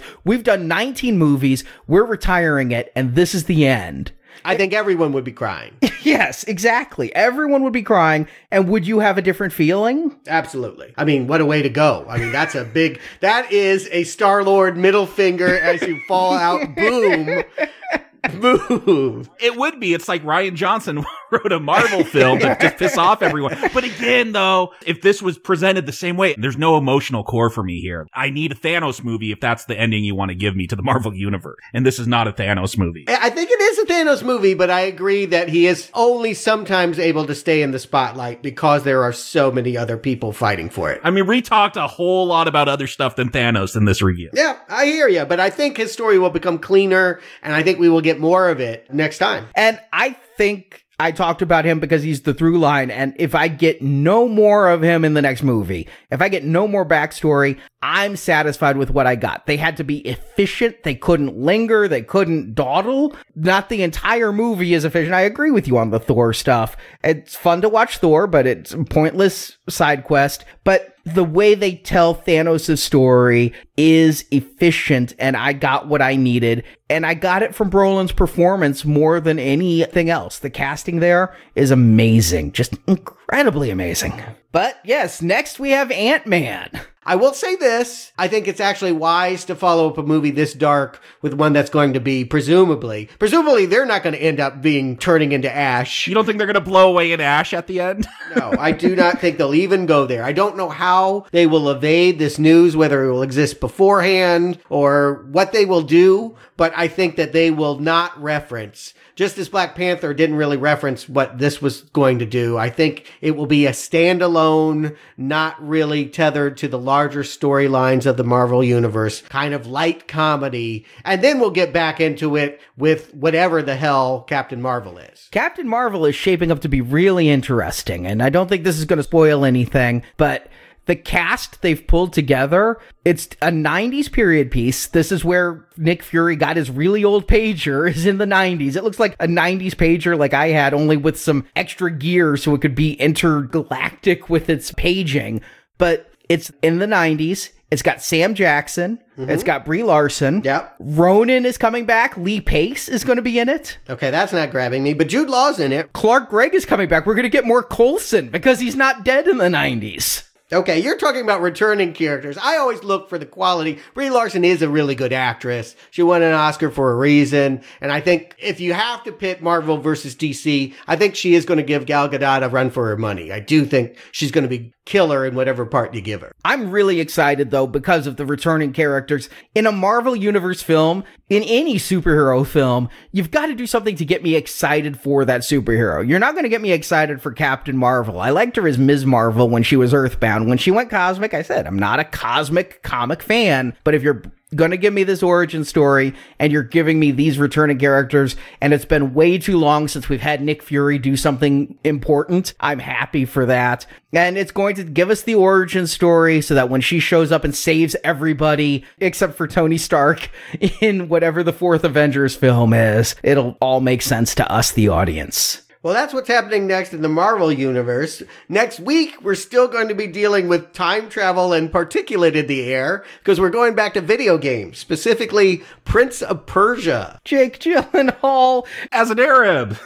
No problem with that at all. And of course, if you want to talk about epics, the Godfather trilogy concludes this Friday. If you're a donor at gold level, you're going to get the third Al Pacino gangster film. I cannot tell you how happy I am that we reviewed The Godfather right now, because when I was watching Infinity War and seeing all the things going on, I thought of nothing so much as the review we released the day I went to Infinity War twice, Godfather Part 2, with all of its multi-threaded storylines and characters that never intersect. I felt this movie was on the level of scope of Godfather 2, and I think we had a great conversation about the first two Godfathers that have come out. I hope we can do the same for Godfather 3 this Friday. I know that it is a bit more divisive a film. It is. I do think it gets a bum rap because of some of the more serious flaws sort of, or overshadow its nicer qualities. But yeah, I hope you can join us because I do think they're strong, long shows, and it'll wrap up this Friday. Just to run down our donation drive, in case you've skipped a couple of video game reviews the past few weeks, it did start 2 weeks ago with the Godfather series. It is our gold level Pacino gangsters. 3 Godfather films, and then Scarface, Dick Tracy. Yes, Dick Tracy. It's a gangster film. He got an Oscar nom out of it, damn it. I hope he won for makeup. I don't think he was applying the makeup in the film. I mean, I meant the movie. Carlito's Way and Donnie Brasco. We started with gold because our silver level is going to build up to the first Purge coming out in July. Not the first Purge movie, but the fourth Purge movie, which is the first Purge. That's not confusing at all. But that we're starting with the 2 Assault on Precinct 13. So if you like our Carpenter reviews, we're doing another one. And how does that tie to the Purge? We explain it all, but it really does when we review the Assault on Precinct 13 2005 remake, and then all 4 Purge films. Plus, we're going back to a couple of old favorites. We have a great white donation level because we're getting The Godfather Part 3, but, you know, let's do something really epic. Let's do something really of great scope. Deep Blue Sea 2 has just come out. Yeah, I think Sharks actually wrote and directed it. Is his hat still like a shark fin? That's what I want to know. Was it a smart shark with a laser on its head that wrote and directed it? I believe it was. That's how we will judge the movie, will I think more or less of the shark that made it. And then later this summer, if you haven't had enough pratfalls, more Chris Pratt with Jurassic World Fallen Kingdom. I see what you did there. Double pun. It's rare that I get the doubles. That was like the Infinity War of puns. And finally, our platinum level this time is Pacino Cops. So if you want even more Pacino, Serpico, Cruising, Sea of Love, and Heat. All of it supports the show we do every week. We still have a lot of summer movies to do this year. Just looking at what's coming up, Deadpool 2, Solo, Incredibles 2, Ant-Man and Wasp, Mission Impossible, Fallout. Teen Titans Go to the Movies? Yes. Really excited about an animated superhero film, let me tell you. Could they change that title to Teen Titans Go direct to streaming? Yeah. Go into Turnabout. Hey, my 7-year-old's super excited about that one. She loves that cartoon. Can she take my place co-hosting that show? Done and done. Oh, she was going to take my place. So all that's coming up. It's all because of supporters who are able to do this. Plus, we're getting real close with our Patreon campaign. I'm excited about a possible website redesign. I really just want to get a modern site there, and it's patrons who are going to be able to get us to hire a professional company to do that for us. So thank you for listening. Thank you for your support. If you are one of the % of listeners who support us, we will be back in 3 weeks with Deadpool 2, and between that for donors with Godfather, and for everybody else, Prince of Persia and Wing Commander. Come on, Wing Commander. That's like, you've been building to that one for years. Yes. Arnie's finally getting to do Wing Commander. I'm not even joking when I say it's a life-changing movie for me. It really changed my entire course of my life. Well, you must have been doing something really wrong with your life. Ooh. I'll discuss it on the show. You can listen to find out. So, everyone, thank you for listening. Stuart, Jacob, thank you for joining me. I mean, Now Playing's 10th anniversary, our 19th Marvel Comic Universe review, and it'll be one more year until once again the Avengers assemble. In time, you will know what it's like to lose. Dread it, run from it. The end is near. Thank you for listening to this episode of the Now Playing Avengers Retrospective Series, part of our Marvel Comics Movie Retrospective Series. We hope you've enjoyed the show. We're adjourned. We're adjourned for the day. Okay. You've been a delight. Come back to NowPlayingPodcast.com each week for another new movie review podcast. Your work has impressed a lot of people who are much smarter than I am. While at NowPlayingPodcast.com, go to our archives where you can find reviews of other Marvel Comics movie series, such as X-Men, The Fantastic Four, Blade, and Punisher, plus DC Comics reviews of Green Lantern, Batman, and Superman. Good luck keeping up. Also at our site, you can find hundreds of other movie reviews, including Star Wars, A Nightmare on Elm Street, Independence Day, Back to the Future, The Fast and the Furious, Tron, Avatar, Scott Pilgrim vs. the World, and many more. I'm bringing the party to you. Now Playing Podcast is a show without any sponsors or ads. We rely on support from listeners like you to keep Now Playing operating. Is it too much of a problem to ask? Because I'm Okay. I really need your help here. You can donate to the show and, as our thank you, receive bonus podcasts. Over 150 bonus movie reviews are available to choose from on the Now Playing Podbean page, including Alien, The Godfather, Jurassic Park, Ghostbusters, Indiana Jones, Lord of the Rings, Psycho, and more. Find a full list of available bonus shows at nowplayingpodcast.com/donate. Get yourself something nice for me. I already did. And? Oh, it was very nice. Very tasteful. You can also join the Now Playing Patron campaign through our Podbean site.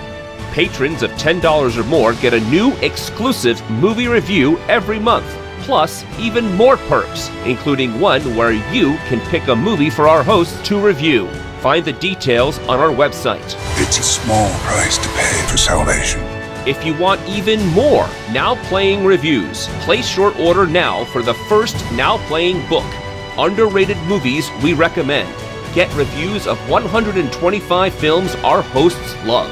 You can order the book by clicking the banner at the top of our homepage.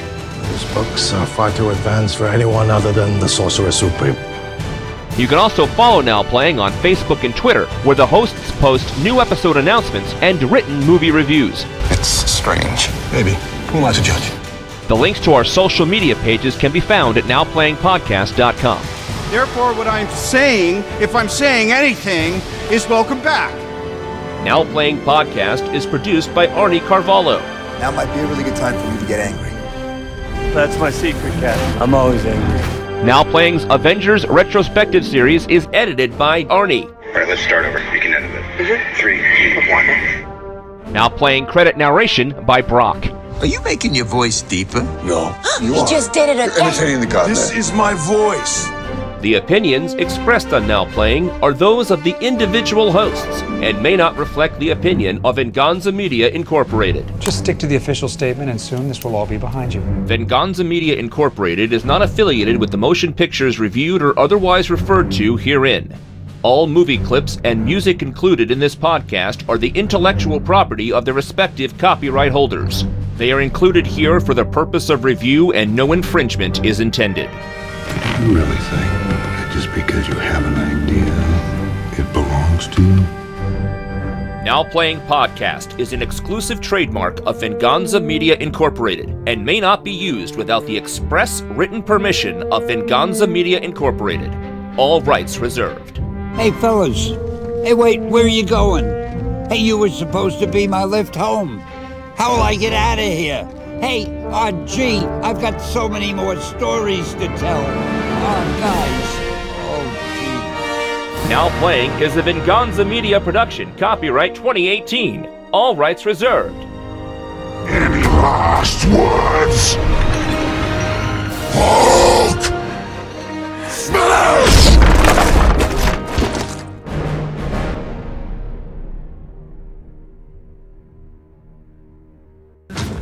With Josh Brolin as Thanos and Chris Pratt. Does that mean Josh Brolin is playing Chris Pratt in the movie?